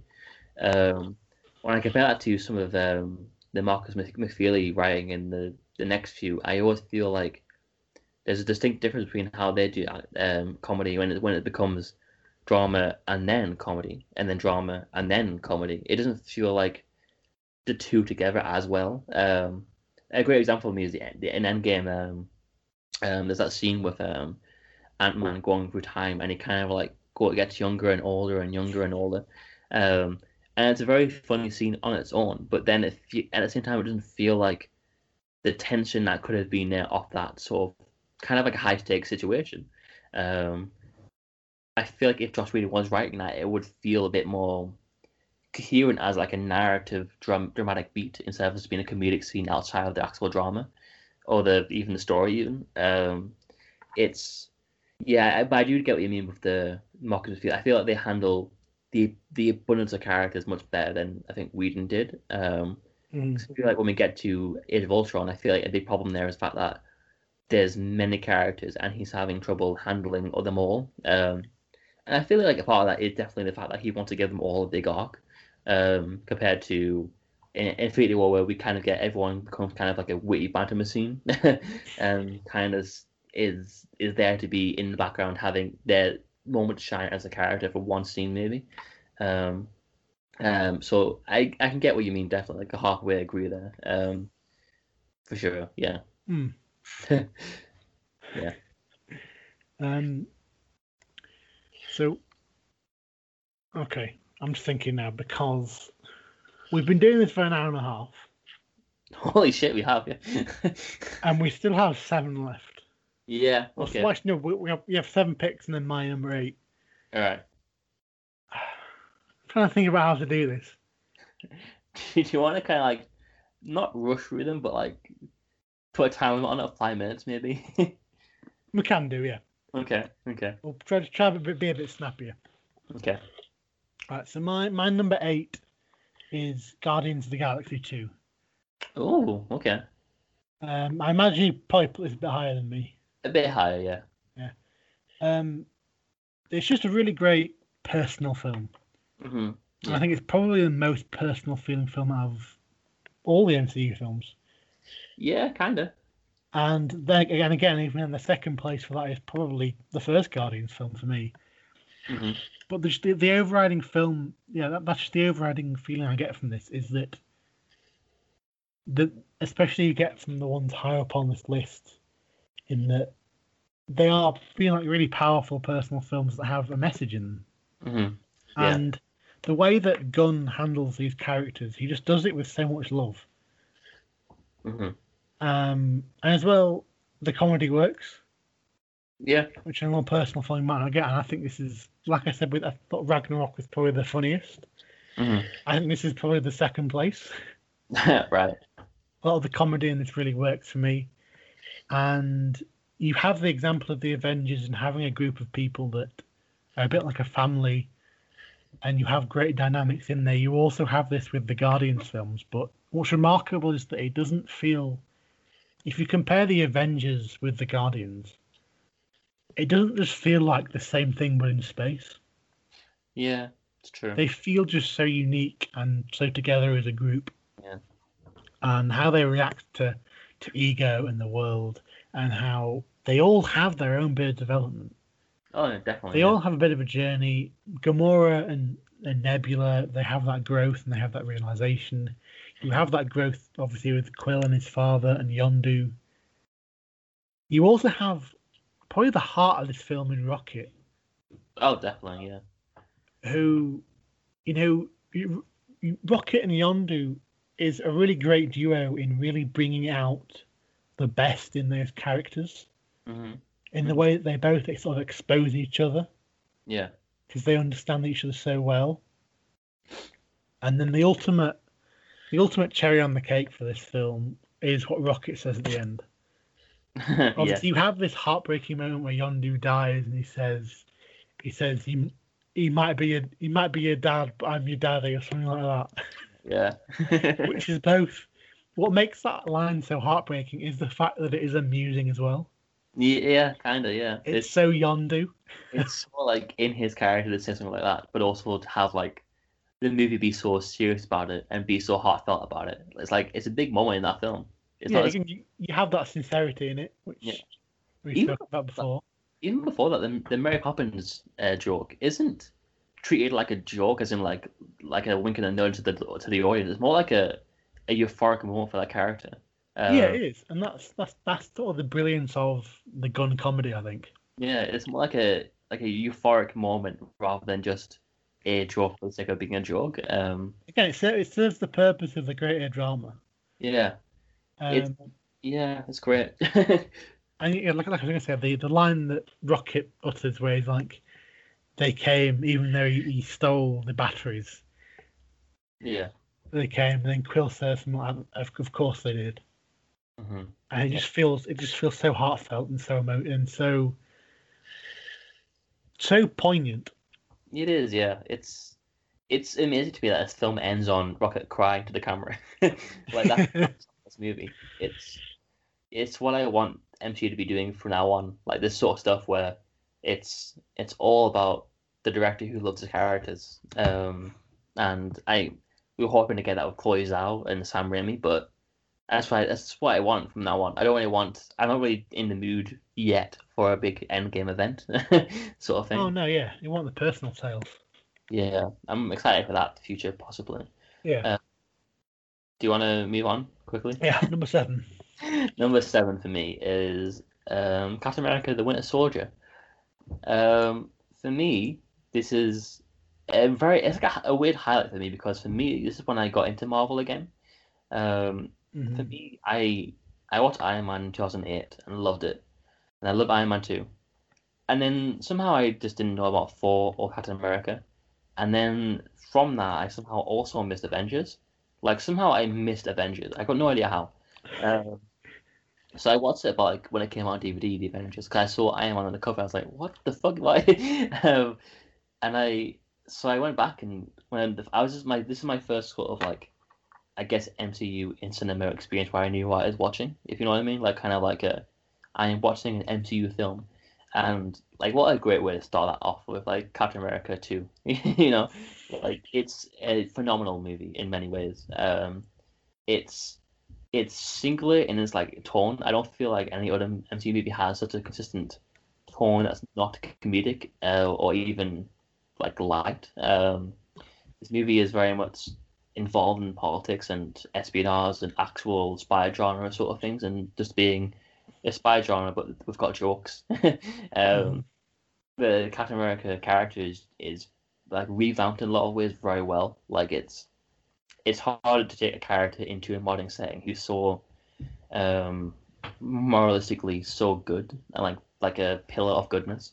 Uh, so I feel like putting him in a world where some of the Superman and Man of Steel, which works for me, not for everyone, but the idea of putting a character that's so good in a world that doesn't agree with him is such a like great idea. Like to make a character more interesting because they become the underdog in a lot of ways. Like they don't become the hero to look up to. They become the hero that's kind of like the underdog. Um, so I feel like that works very well, and I feel like it's probably for me my favorite Black Widow movie as well. I Yeah. feel like it's the biggest sort of like, oh, you're a real character now, sort of thing. Yeah, Um, I'm so relieved with that a bit because obviously her introduction in Iron Man 2 is very sexualized, very yes, yeah, and she doesn't quite fully escape that mm. with Avengers, mainly because it's Joss Whedon. Yeah. She gets better, kind of, but Yeah, she gets better, but this is the first time where you look at her and everything she does, and you feel like yes, she's evolved. yeah, she's a person's doing her thing. Um, she has a little mini arc sort of thing going on. Sam Wilson, Falcon, comes into it, and I think he has a great sort of. Literally has a great like intro and a great arc going on with him as well. Um, Bucky is there, and I feel like. I wouldn't say this is Bucky's best movie. I would say that it's definitely a great way of introducing the idea of Captain America's biggest flaw being like friendship over like loyalty to law or order or anything like Mhm. that. I feel like it works very well. And I feel like without the Bucky like centerpiece being in this movie, I don't feel like the ending would have been as emotional. I feel like it would have been more of like it would be more of an external threat than an actual emotional one by the end. Yeah, I think one of the things that I think I mentioned last week because I mentioned First Avenger Mhm. is that what perhaps works for Captain America is like you said, it's the bringing him into the modern era and the way he works morally Mhm. is that he's against the world. Yeah. But one of the things that also really helps him not get stuck in the mud of being this sickly character is that although he's Captain America, Mhm. his loyalty isn't to any sense of America. Yeah. His loyalty is too good, Mhm. and that is really sold and it's really improved in the Winter Soldier, where he sort of goes against America. Yeah. And Uh, he chooses, like you said, he chooses friendship over any idea of nationalism or yeah. loyalty.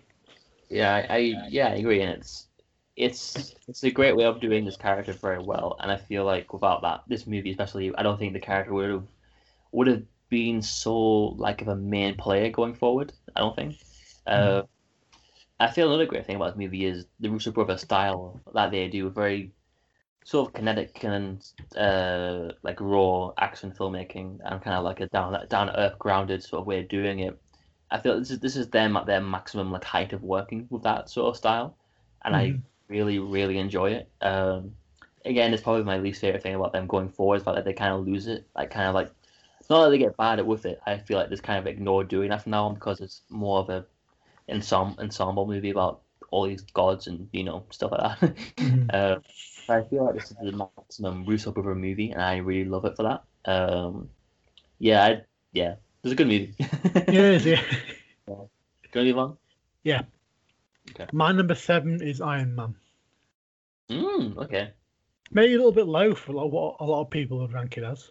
Sometimes, yeah. And I think it's probably actually dropped from where I put it before. Oh, I think last time I put it, it might have been fifth. oh, okay. I remember, but yeah. Again, I love it. I think it's great. It's the OG film that started it all. Yeah.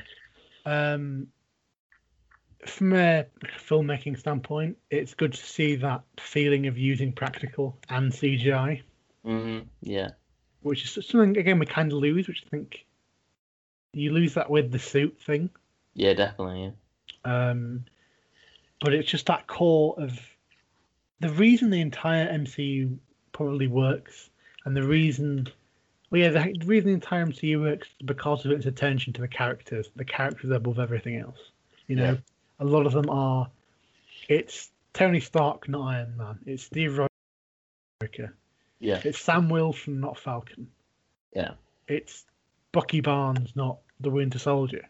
Yeah. I could go on forever, and that's the whole point of it. And it starts at the front and center with Iron Man, Hmm. where it is 100% Tony Stark, and the reason that we care come Endgame Yeah, about this character stems from this film. definitely. Yeah, it's The fact that we see him on this journey and we want him to succeed because we empathize with his realization that he wants to do good mhm. instead of destroying the world with his weapons. And there's very little. I don't think there's many scenes without him in it, like Robert Downey Jr. as Tony Stark. Mm. It's a movie that's always with that character. Um, It's a it's a pure origin film. yeah, it's probably like one of the most pure like this character is what we're going to make important, and this was going for it, sort of movies. And yeah, again, it's one of the things again with kind of similar to the first four movie where I kind of miss their different way of making these films because you said before about the CGI versus practical thing, and I feel like we looking back at this movie recently, the suit at all times to me looks great the entire Oh time. yeah, it does. It looks amazing. It looks incredible. It's 2008, and it's I think everything in this film looks incredible. I don't think there's a bad bit of CGI in there. not at all. I think when you go back and when you go forward about 10 years, it's weird because this film came out 10 years ago, and I feel like I don't really there's barely any aging to it. But in Mm. Endgame or I don't know, Civil War maybe, there are some shots in there where I look at the suit and I go, that's not there. Like, and I feel like it's because obviously CGI is getting much more better than it used to be. We're much more confident with it now. People can just use it whenever they want in a way. It can do many great things. But using it as like kind of like a rule of use it because we can instead of using it because we have something here we want to build and then make it even better with CGI is kind of like the weird idea that I don't like anymore. I kind of want it to go back to if we're going to have Captain America jump over a building, how about we film him jumping over a big green thing at least, and not just do it entirely in CGI. Mhm. And I feel like Okay. going forward, it's a bit weird when we get to the end, and it's all a green screen, and Iron Man. I don't even think Robert Downey Jr. is there for the most part. And yeah, it's kind of I kind of missed this kind of heyday of CGI in 2005, 2010. I feel like the heyday of CGI because it was very much a half and half sort of deal. Yeah, that's all.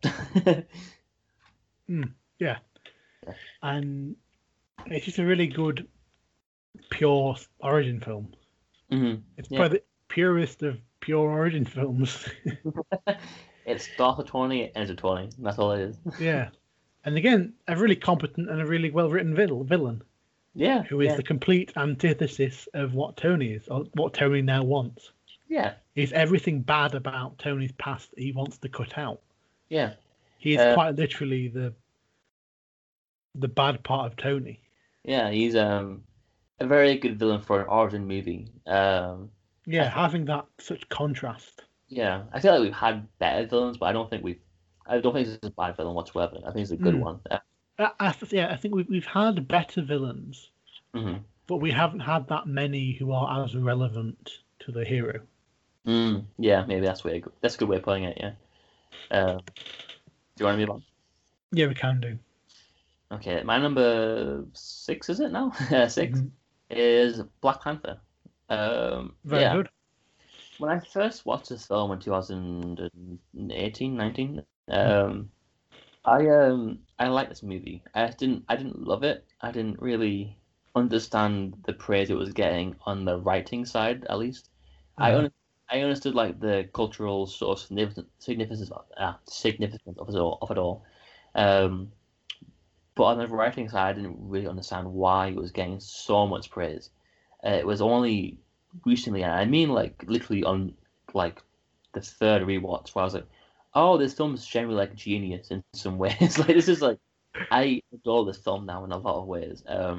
I have some problems with it in the third act, but like aside from that, I think this film is a standout movie in this franchise, like a really great movie. It's and I feel like it's because And looking back, I do think it's because walking in, I was expecting like an Iron Man movie, I guess, like a we are with T'Challa and we would end with T'Challa, sort of thing. And it was going to be about him versus a villain who's the opposite of him, and it's going to have some jokes, some quips, some all this sort of usual MCU stuff.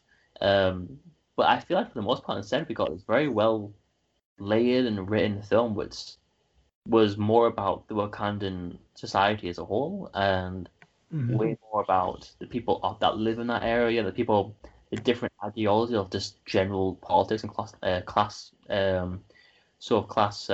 warfare and stuff like that. And there's all these great ideas in this film, and I don't feel like any of them will get left behind. And I feel like it's interesting how much this film has to handle. They've got to introduce T'Challa again to a new audience, maybe. They've got to introduce Wakanda. They've got to do all these themes that they're going for, are really big themes. They got to introduce a villain with a backstory and a whole backstory that makes entirely sense for the story. They've got to do so many different things in this movie. Establish even the background of the Black Panther origin story without actually having to do it. It's there's so much that they have to do, and the fact that it does it so well and pulls it off so well, more so than I would say most movies that are in this sort of category in the Marvel of like being an origin movie. Because sometimes I think it's probably a common criticism that the villains are sort of weaker than the heroes usually are, and the fact that this movie, for me at least, has like some sort of really great balance between the two, where I feel as much empathy for the protagonist as I do with the antagonist, and that I feel the connection to the entire Wakandan sort of culture, and like all the people that are in that culture, the characters that are there, even like people that don't get much to do, like I do feel like a connection towards them because it's filmed and shot and written in such like an honest human way.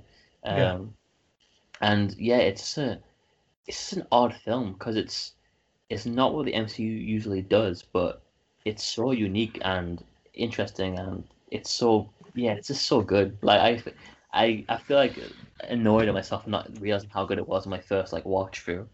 Um, but yeah, it's so great, and yeah, definitely a big flaw for me is definitely the weird CGI sort of weightless action that happens sometimes. It I wonder if going forward with Ryan Coogler that he's going to like do much better second time around with that, because I feel like he can do that because with like Creed he made so many great action sort of fighting sequences that are generally like really well done, like better done than most action films are done now anyway. So I feel like having these weird end of the movie sort of CGI weightless whatever it was this thing. It's kind of a big disservice to the big like the overall film because I love this film, but every once in a while, like when I think about it, I think about that scene first and foremost as being so weird and bad in a way. And yeah, I just wish the action I wish the action was better, but other than that, I do love this film a lot. Yeah, I mean, I'd echo a lot of that. Yeah. The only reason that personally for me it's not as high in my list is that I probably just enjoy the other films more. Yeah. It's not a detriment to the film. There's nothing in there that's bad. Yeah. Remember, with the exception of the action sequences. But again, to me, that's not enough to make it a bad film. Yeah, definitely not. I really appreciate this film. I think it's such a landmark.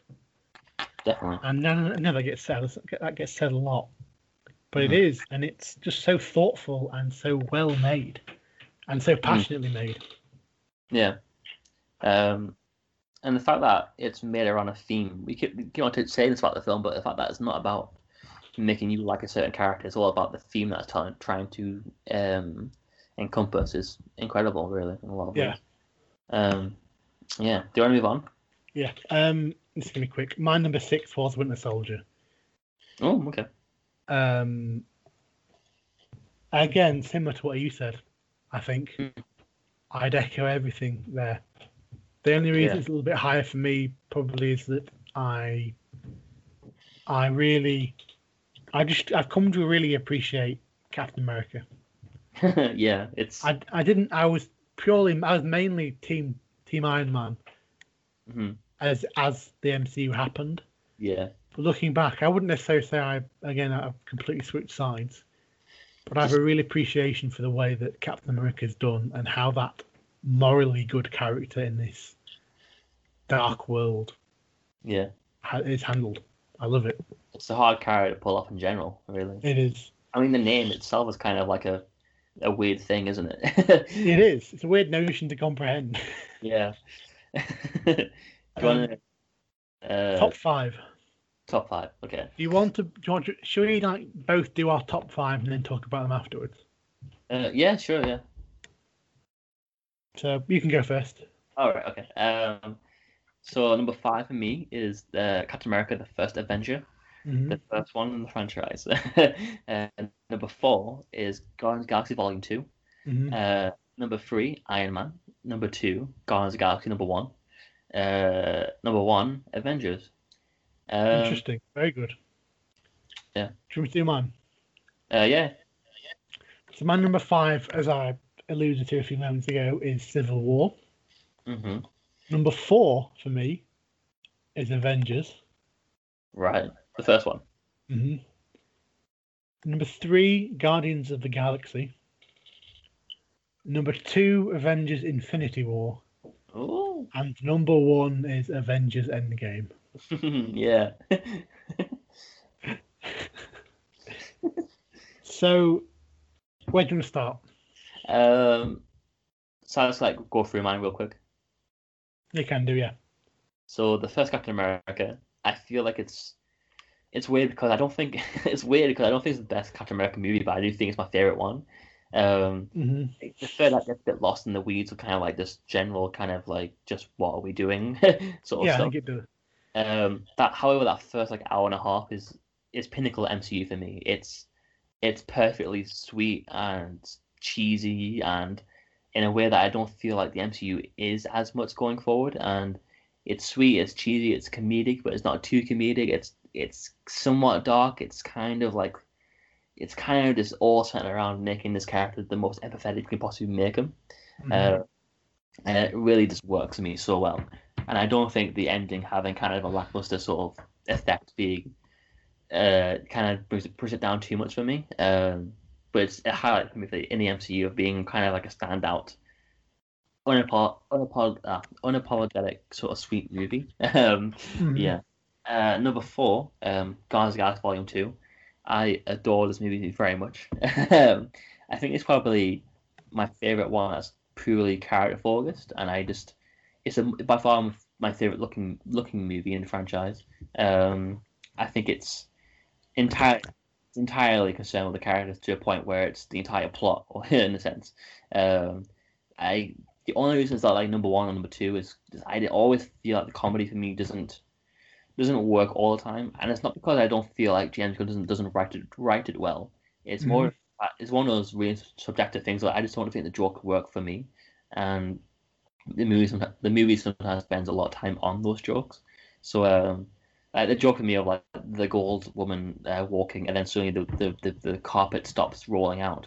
That joke is for me it kind of falls flat for me. I don't really have a reaction to it. Um, I don't roll my eyes or anything. I just kind of just don't have a reaction to it, and I feel like there's a lot of jokes sprinkled in this movie that feel that way. Sort of like jokes that are jokes, and to me, subjectively, just don't work. Um, Yeah. Okay. it's not like a problem with the filmmaking. It's more for me, comedy is very subjective. Didn't really work for me, sort of thing. Yeah. Um, but the rest of it just works so beautifully, so well. Yondu's death, the entirety of the first act of the song was it Mr. Sunshine, Mr. Oh yeah, Blue Mr. Sky. Blue Sky. Yeah, it's so James Gunn and so character, but I adore it. Number three, Iron Man, the first one. Again, it's one of those movies I can't help but love. It's all around tonally. It has a sort of punk rock feel to it where it was made with no script. It's insanely good looking as a movie. It's so well like structured somehow, even though it didn't have a script. It's so well character focused. It's so well plotted out. The third act again is kind of like a bit of a weak spot for me. It's kind of like a just fight the guy in the big suit sort of thing. Not saying fight scene. It's more like kind of a sure fight scene sort of thing. But other than that, I love this film a lot. Number two, the first Guardians of the Galaxy.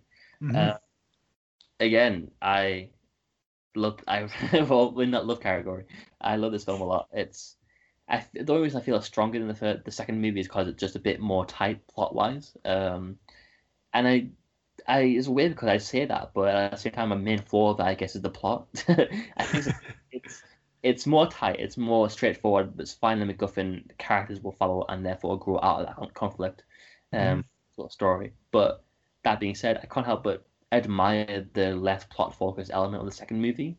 So I'm always like kind of in between the two movies of like, do I prefer the more straightforward character work of the first one, or do I prefer the more kind of like just all character, no plot focus of the second movie? And I could easily switch these two movies up every once in a while. I don't really have a preference. Everyone like either one I love, you know. The first and my number one is the first Avengers movie. It's for me, this is like one of those like kind of weird like classic things for me where I just feel like it all works.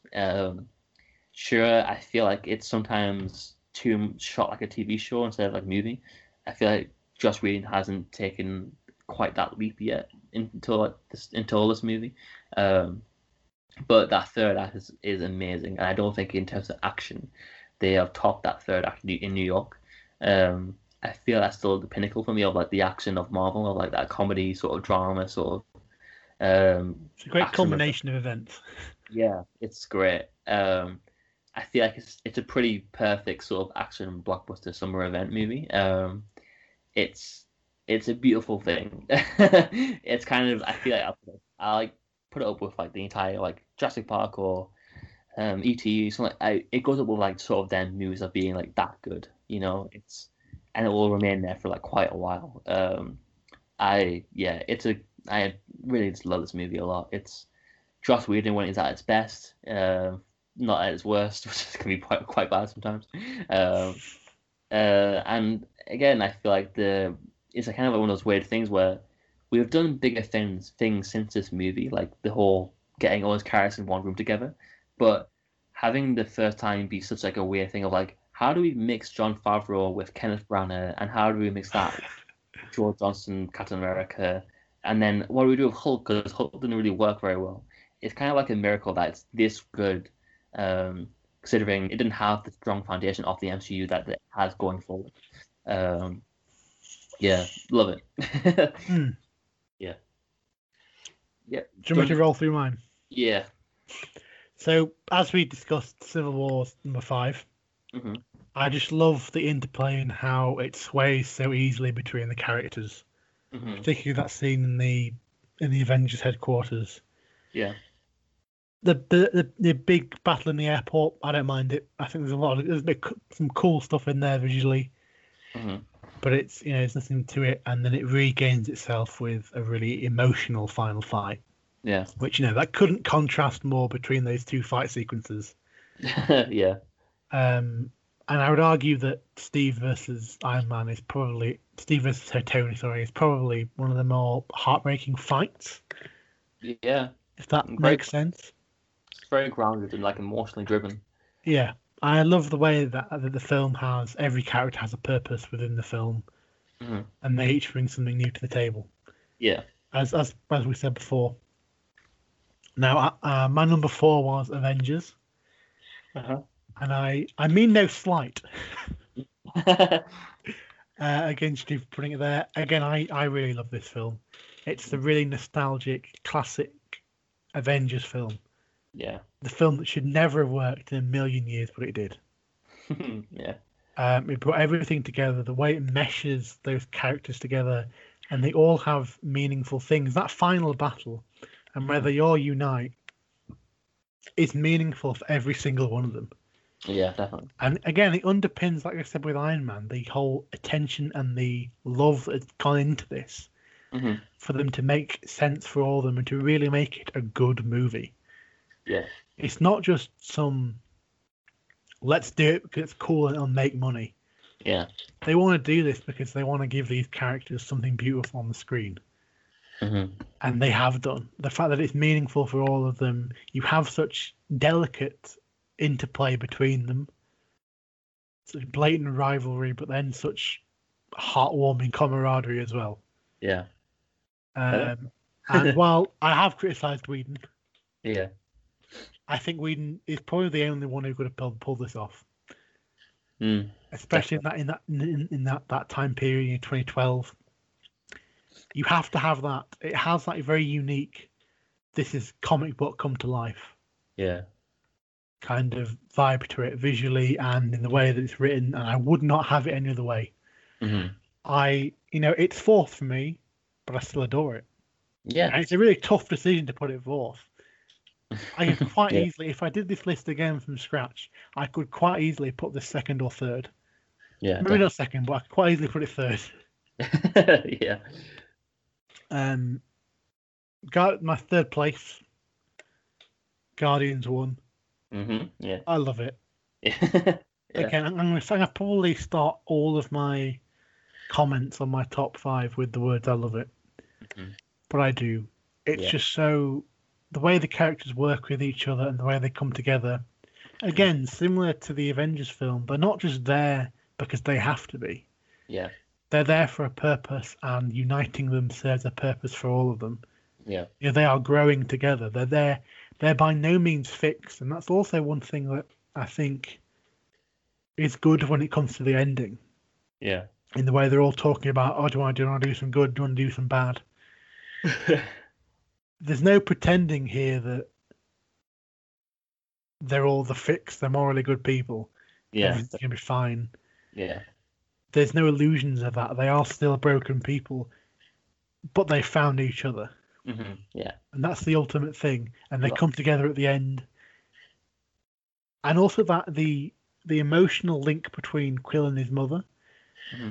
Like, again, I think I've said this before, but in the past I've watched it and it's glossed over me.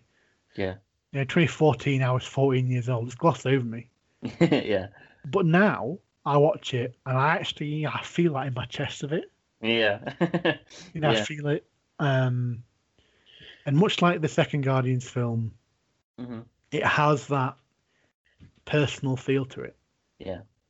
It feels like James Gunn is putting his heart on the page here. Yeah, it always feels like it's his voice essentially. Yeah, and the characters that are allowed, the people that are allowed to live as these characters do an amazing job. The music's great as well.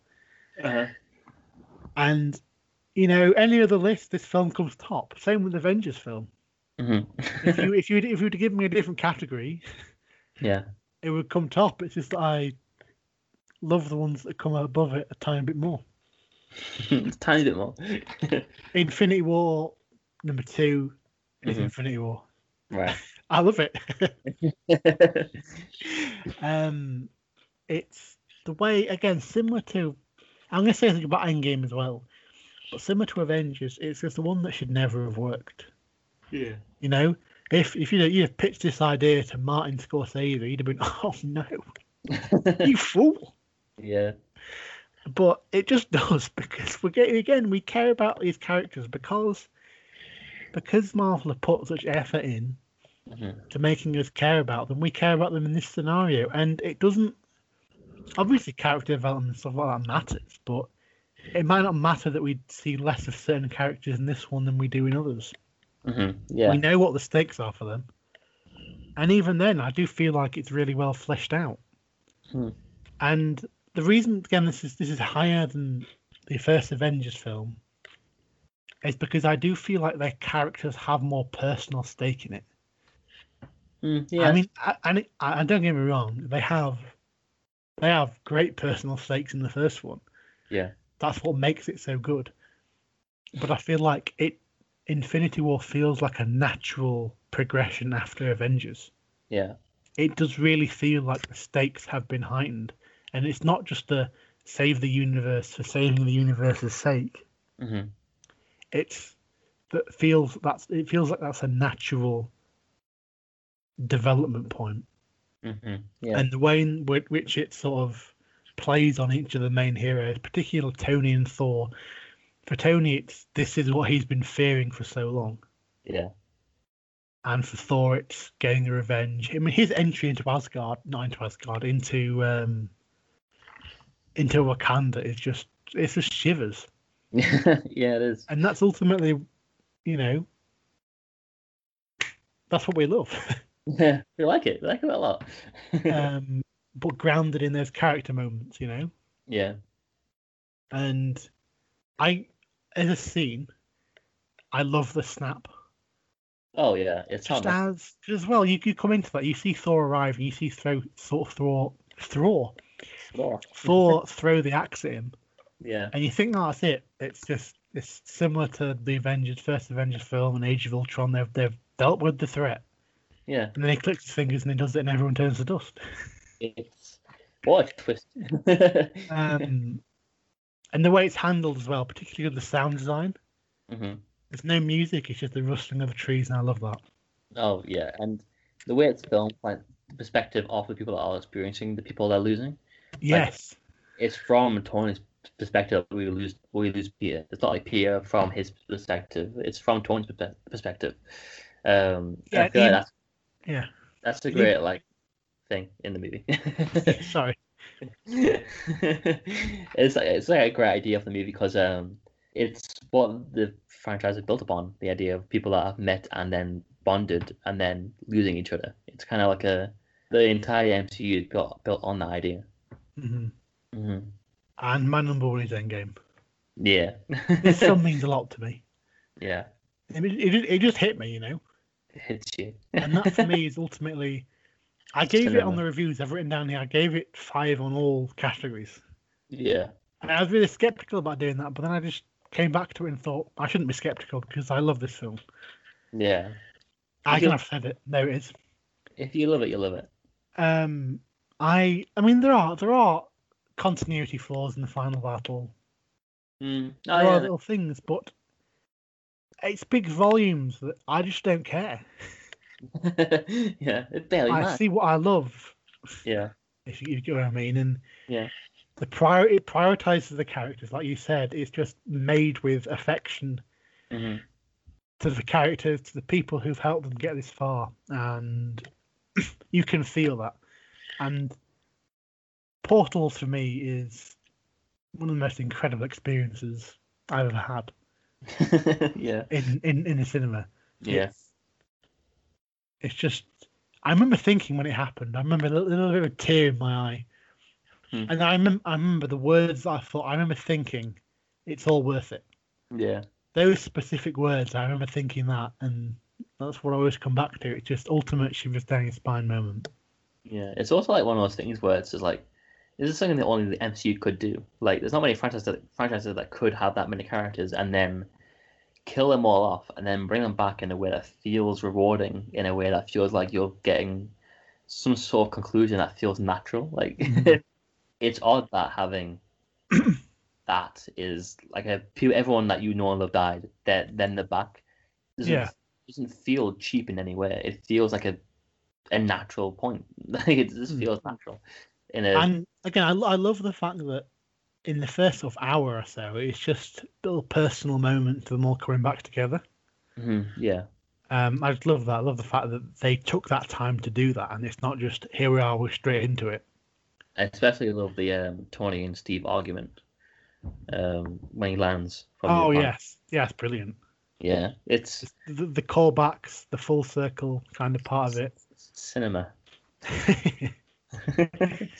Yeah, and I know a lot of people don't really. They say they don't like the big CGI battle, but I actually really love it.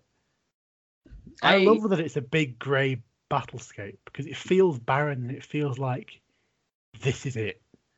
You know what I mean? It feels like a big destruction. This is the stakes kind of battle. But I understand why people might not like it being a big grey battlefield. It's a lot of CGI as well. It's that thing. Oh yeah, it is. But it's just, I feel like the CGI we're seeing isn't just. I mean, it is. It's just CGI, but it's what they're doing with it that you don't really notice the CGI. I feel. Yeah. It's all like, oh my god, there's Valkyrie on Are they Pegasus? Pegasus. Yeah, Yeah. there's Valkyrie and a Pegasus. Oh my god, Ant-Man just punched Leviathan. Yeah, that did happen. It's just glorious, It is cinema. and Like, that's why I love Endgame. yeah. Number one. Whew. That was quite a long experience in general. Like Yeah, all. how long is this? Oh, it's 2 hours. It's nearly as long as Endgame. Yeah, yeah. And we got part one, part two. Exactly. Yeah, I feel like on like a general sort of note of the MCU in general, um, it's a franchise that I, for the most part, really respect and love. Um, I love the majority, like at least half of the movies. I like a good amount of them as well. I do dislike a few of them. Mhm. And I feel like, yeah. But like for a franchise that has 20, 23, 24, 22 movies, the fact that like there's only probably like 6 or 7 that I don't like is a pretty much kind of a miracle. Like kind of like and a lot of them aren't even like the important ones that are like grand and like meaningful for the entire franchise. Yeah. Uh, so having a franchise that's mostly made out of movies that I like, and it's mostly about the characters, and the producers behind that want the characters to be the main things that are affecting, is incredible. Like it's incredible that the movies are being made by producers that care about the movies being good before they make sure that they're hitting all the demographics or whatever. It's a it's a franchise that I think will define this entire generation for a long Oh time. yeah, definitely. Yeah. I Hmm. think yeah, it's just I'll always admire it for the scale. Yeah. Just the core principle of having this vision for this massive universe Yeah. and having the balls to just say, let's do it, let's give it a go. Hmm. Because I Yeah. mean, you see the amount of franchises we've had in the past. The ones that have had a bit of success at the start, they've not even made it close to 23 films, Yeah. No. with another 10 already announced or something, including TV shows. TV shows. Yeah. The Um. fact it's lasted for that long, Yeah. that shows it's not just a cash grab. It's not just making these films because it's popular in the moment. I mean, sure, that has helped them along the way. Hmm. The fact that they are profitable and people like them and they have made money is what made it appealing to Disney in the first place. Yeah. But in a weird paradox, that's enabled them to really go for it. Yeah. I mean, I don't think there should be any apologies made for the fact that they wouldn't be able to do what they have done without Disney's money. Hmm. Yeah. But at the same time, if it was just about money, it would have failed after 10 or 15. Yeah. After the It would first. never have made it to Endgame. Yeah. I mean, after the first Avengers, there's a big question whether this franchise will even go forward because like you've kind of like done the big thing now, the Avengers, but the fact that they went from that and made more character movies that were about new characters, and therefore when you get to the next Avengers, you want to have them all come together again, but there's more of them and the people that you love. Um, it's because it's rare to get a movie franchise or even a movie on its own that's made primarily in some ways at least by producers, and it's not in a bad way, like in a kind of a cynical, malicious sort of money making way. Um, we have Kevin Feige there, who's just doing the entire thing, making sure it all links together and is satisfying as a film on its own, as a character on its own as well, is something I don't think we've had for a long time. Like nothing ever really. Like we've had producers that trust directors, and that's when we've gotten really great movies like the first three Pirates of the Caribbean, stuff like that. But it's rare to get movies that are made by producers that are caring about what they're doing. Mm. It's odd. Big Kev's our man. Yeah, he's our guy. He's our guy. I mean, yeah, and as well to say that we have a producer now where I can full-heartedly say, looking at the future of MCU, that I actually trust him. Oh yeah, I definitely. 100% trust what Kevin Feige is going to do next. Yeah, and Star Wars as well. He's going to be doing some Star Wars stuff. Yeah, he's being eyed. He's being eyed for that role. Yeah. Right. Yeah. Do you want to wrap up then? Yeah, we can wrap up. Yeah. Do you want to read through your 23 ranking? Oh yeah, sure. So my last one, going upwards, is Ant-Man and the Wasp, For the Dark World, Ant-Man #1, Spider-Man Far From Home, The Incredible Hulk, Captain Marvel, Iron Man 2, Doctor Strange, Avengers Age of Ultron, Spider-Man Homecoming, Thor Ragnarok, Avengers Infinity War, Iron Man 3, 4, Avengers Endgame, Civil War, Captain America 2, The Winter Soldier, Black Panther, Captain America The First Avenger, Guardians of the Galaxy Volume 2, Iron Man #1, Guardians of the Galaxy #1, and Avengers #1. There we go. In another 10 years, Mhm. it'll probably take us half an hour to read through them all. It will take 4 parts. So mine, last to first, Incredible Hulk, Thor the Dark World, Iron Man 2, Ant-Man and the Wasp, Captain Marvel, Ant-Man, Thor, Iron Man 3, Black Panther. No, wait, no, because I've got an arrow. Sorry. Back to 16, Iron Man 3, Age of Ultron, Homecoming, Captain America: First Avenger, Black Panther, Far From Home, Doctor Strange, Ragnarok, Guardians 2, Iron Man 1, Winter Soldier, Civil War, Avengers, Guardians of the Galaxy, Infinity War, and Endgame. Damn right. I need a drink. Same. This has been an epic. Yeah, it's been a 4-hour, 2-part epic. Like, Have you enjoyed it? Yeah, I have. Yeah. Good. So have I. I feel like I finally got my modern opinion out, I don't know. Updated. Yeah. Give it a year, it'll all have changed. It'll all change, definitely.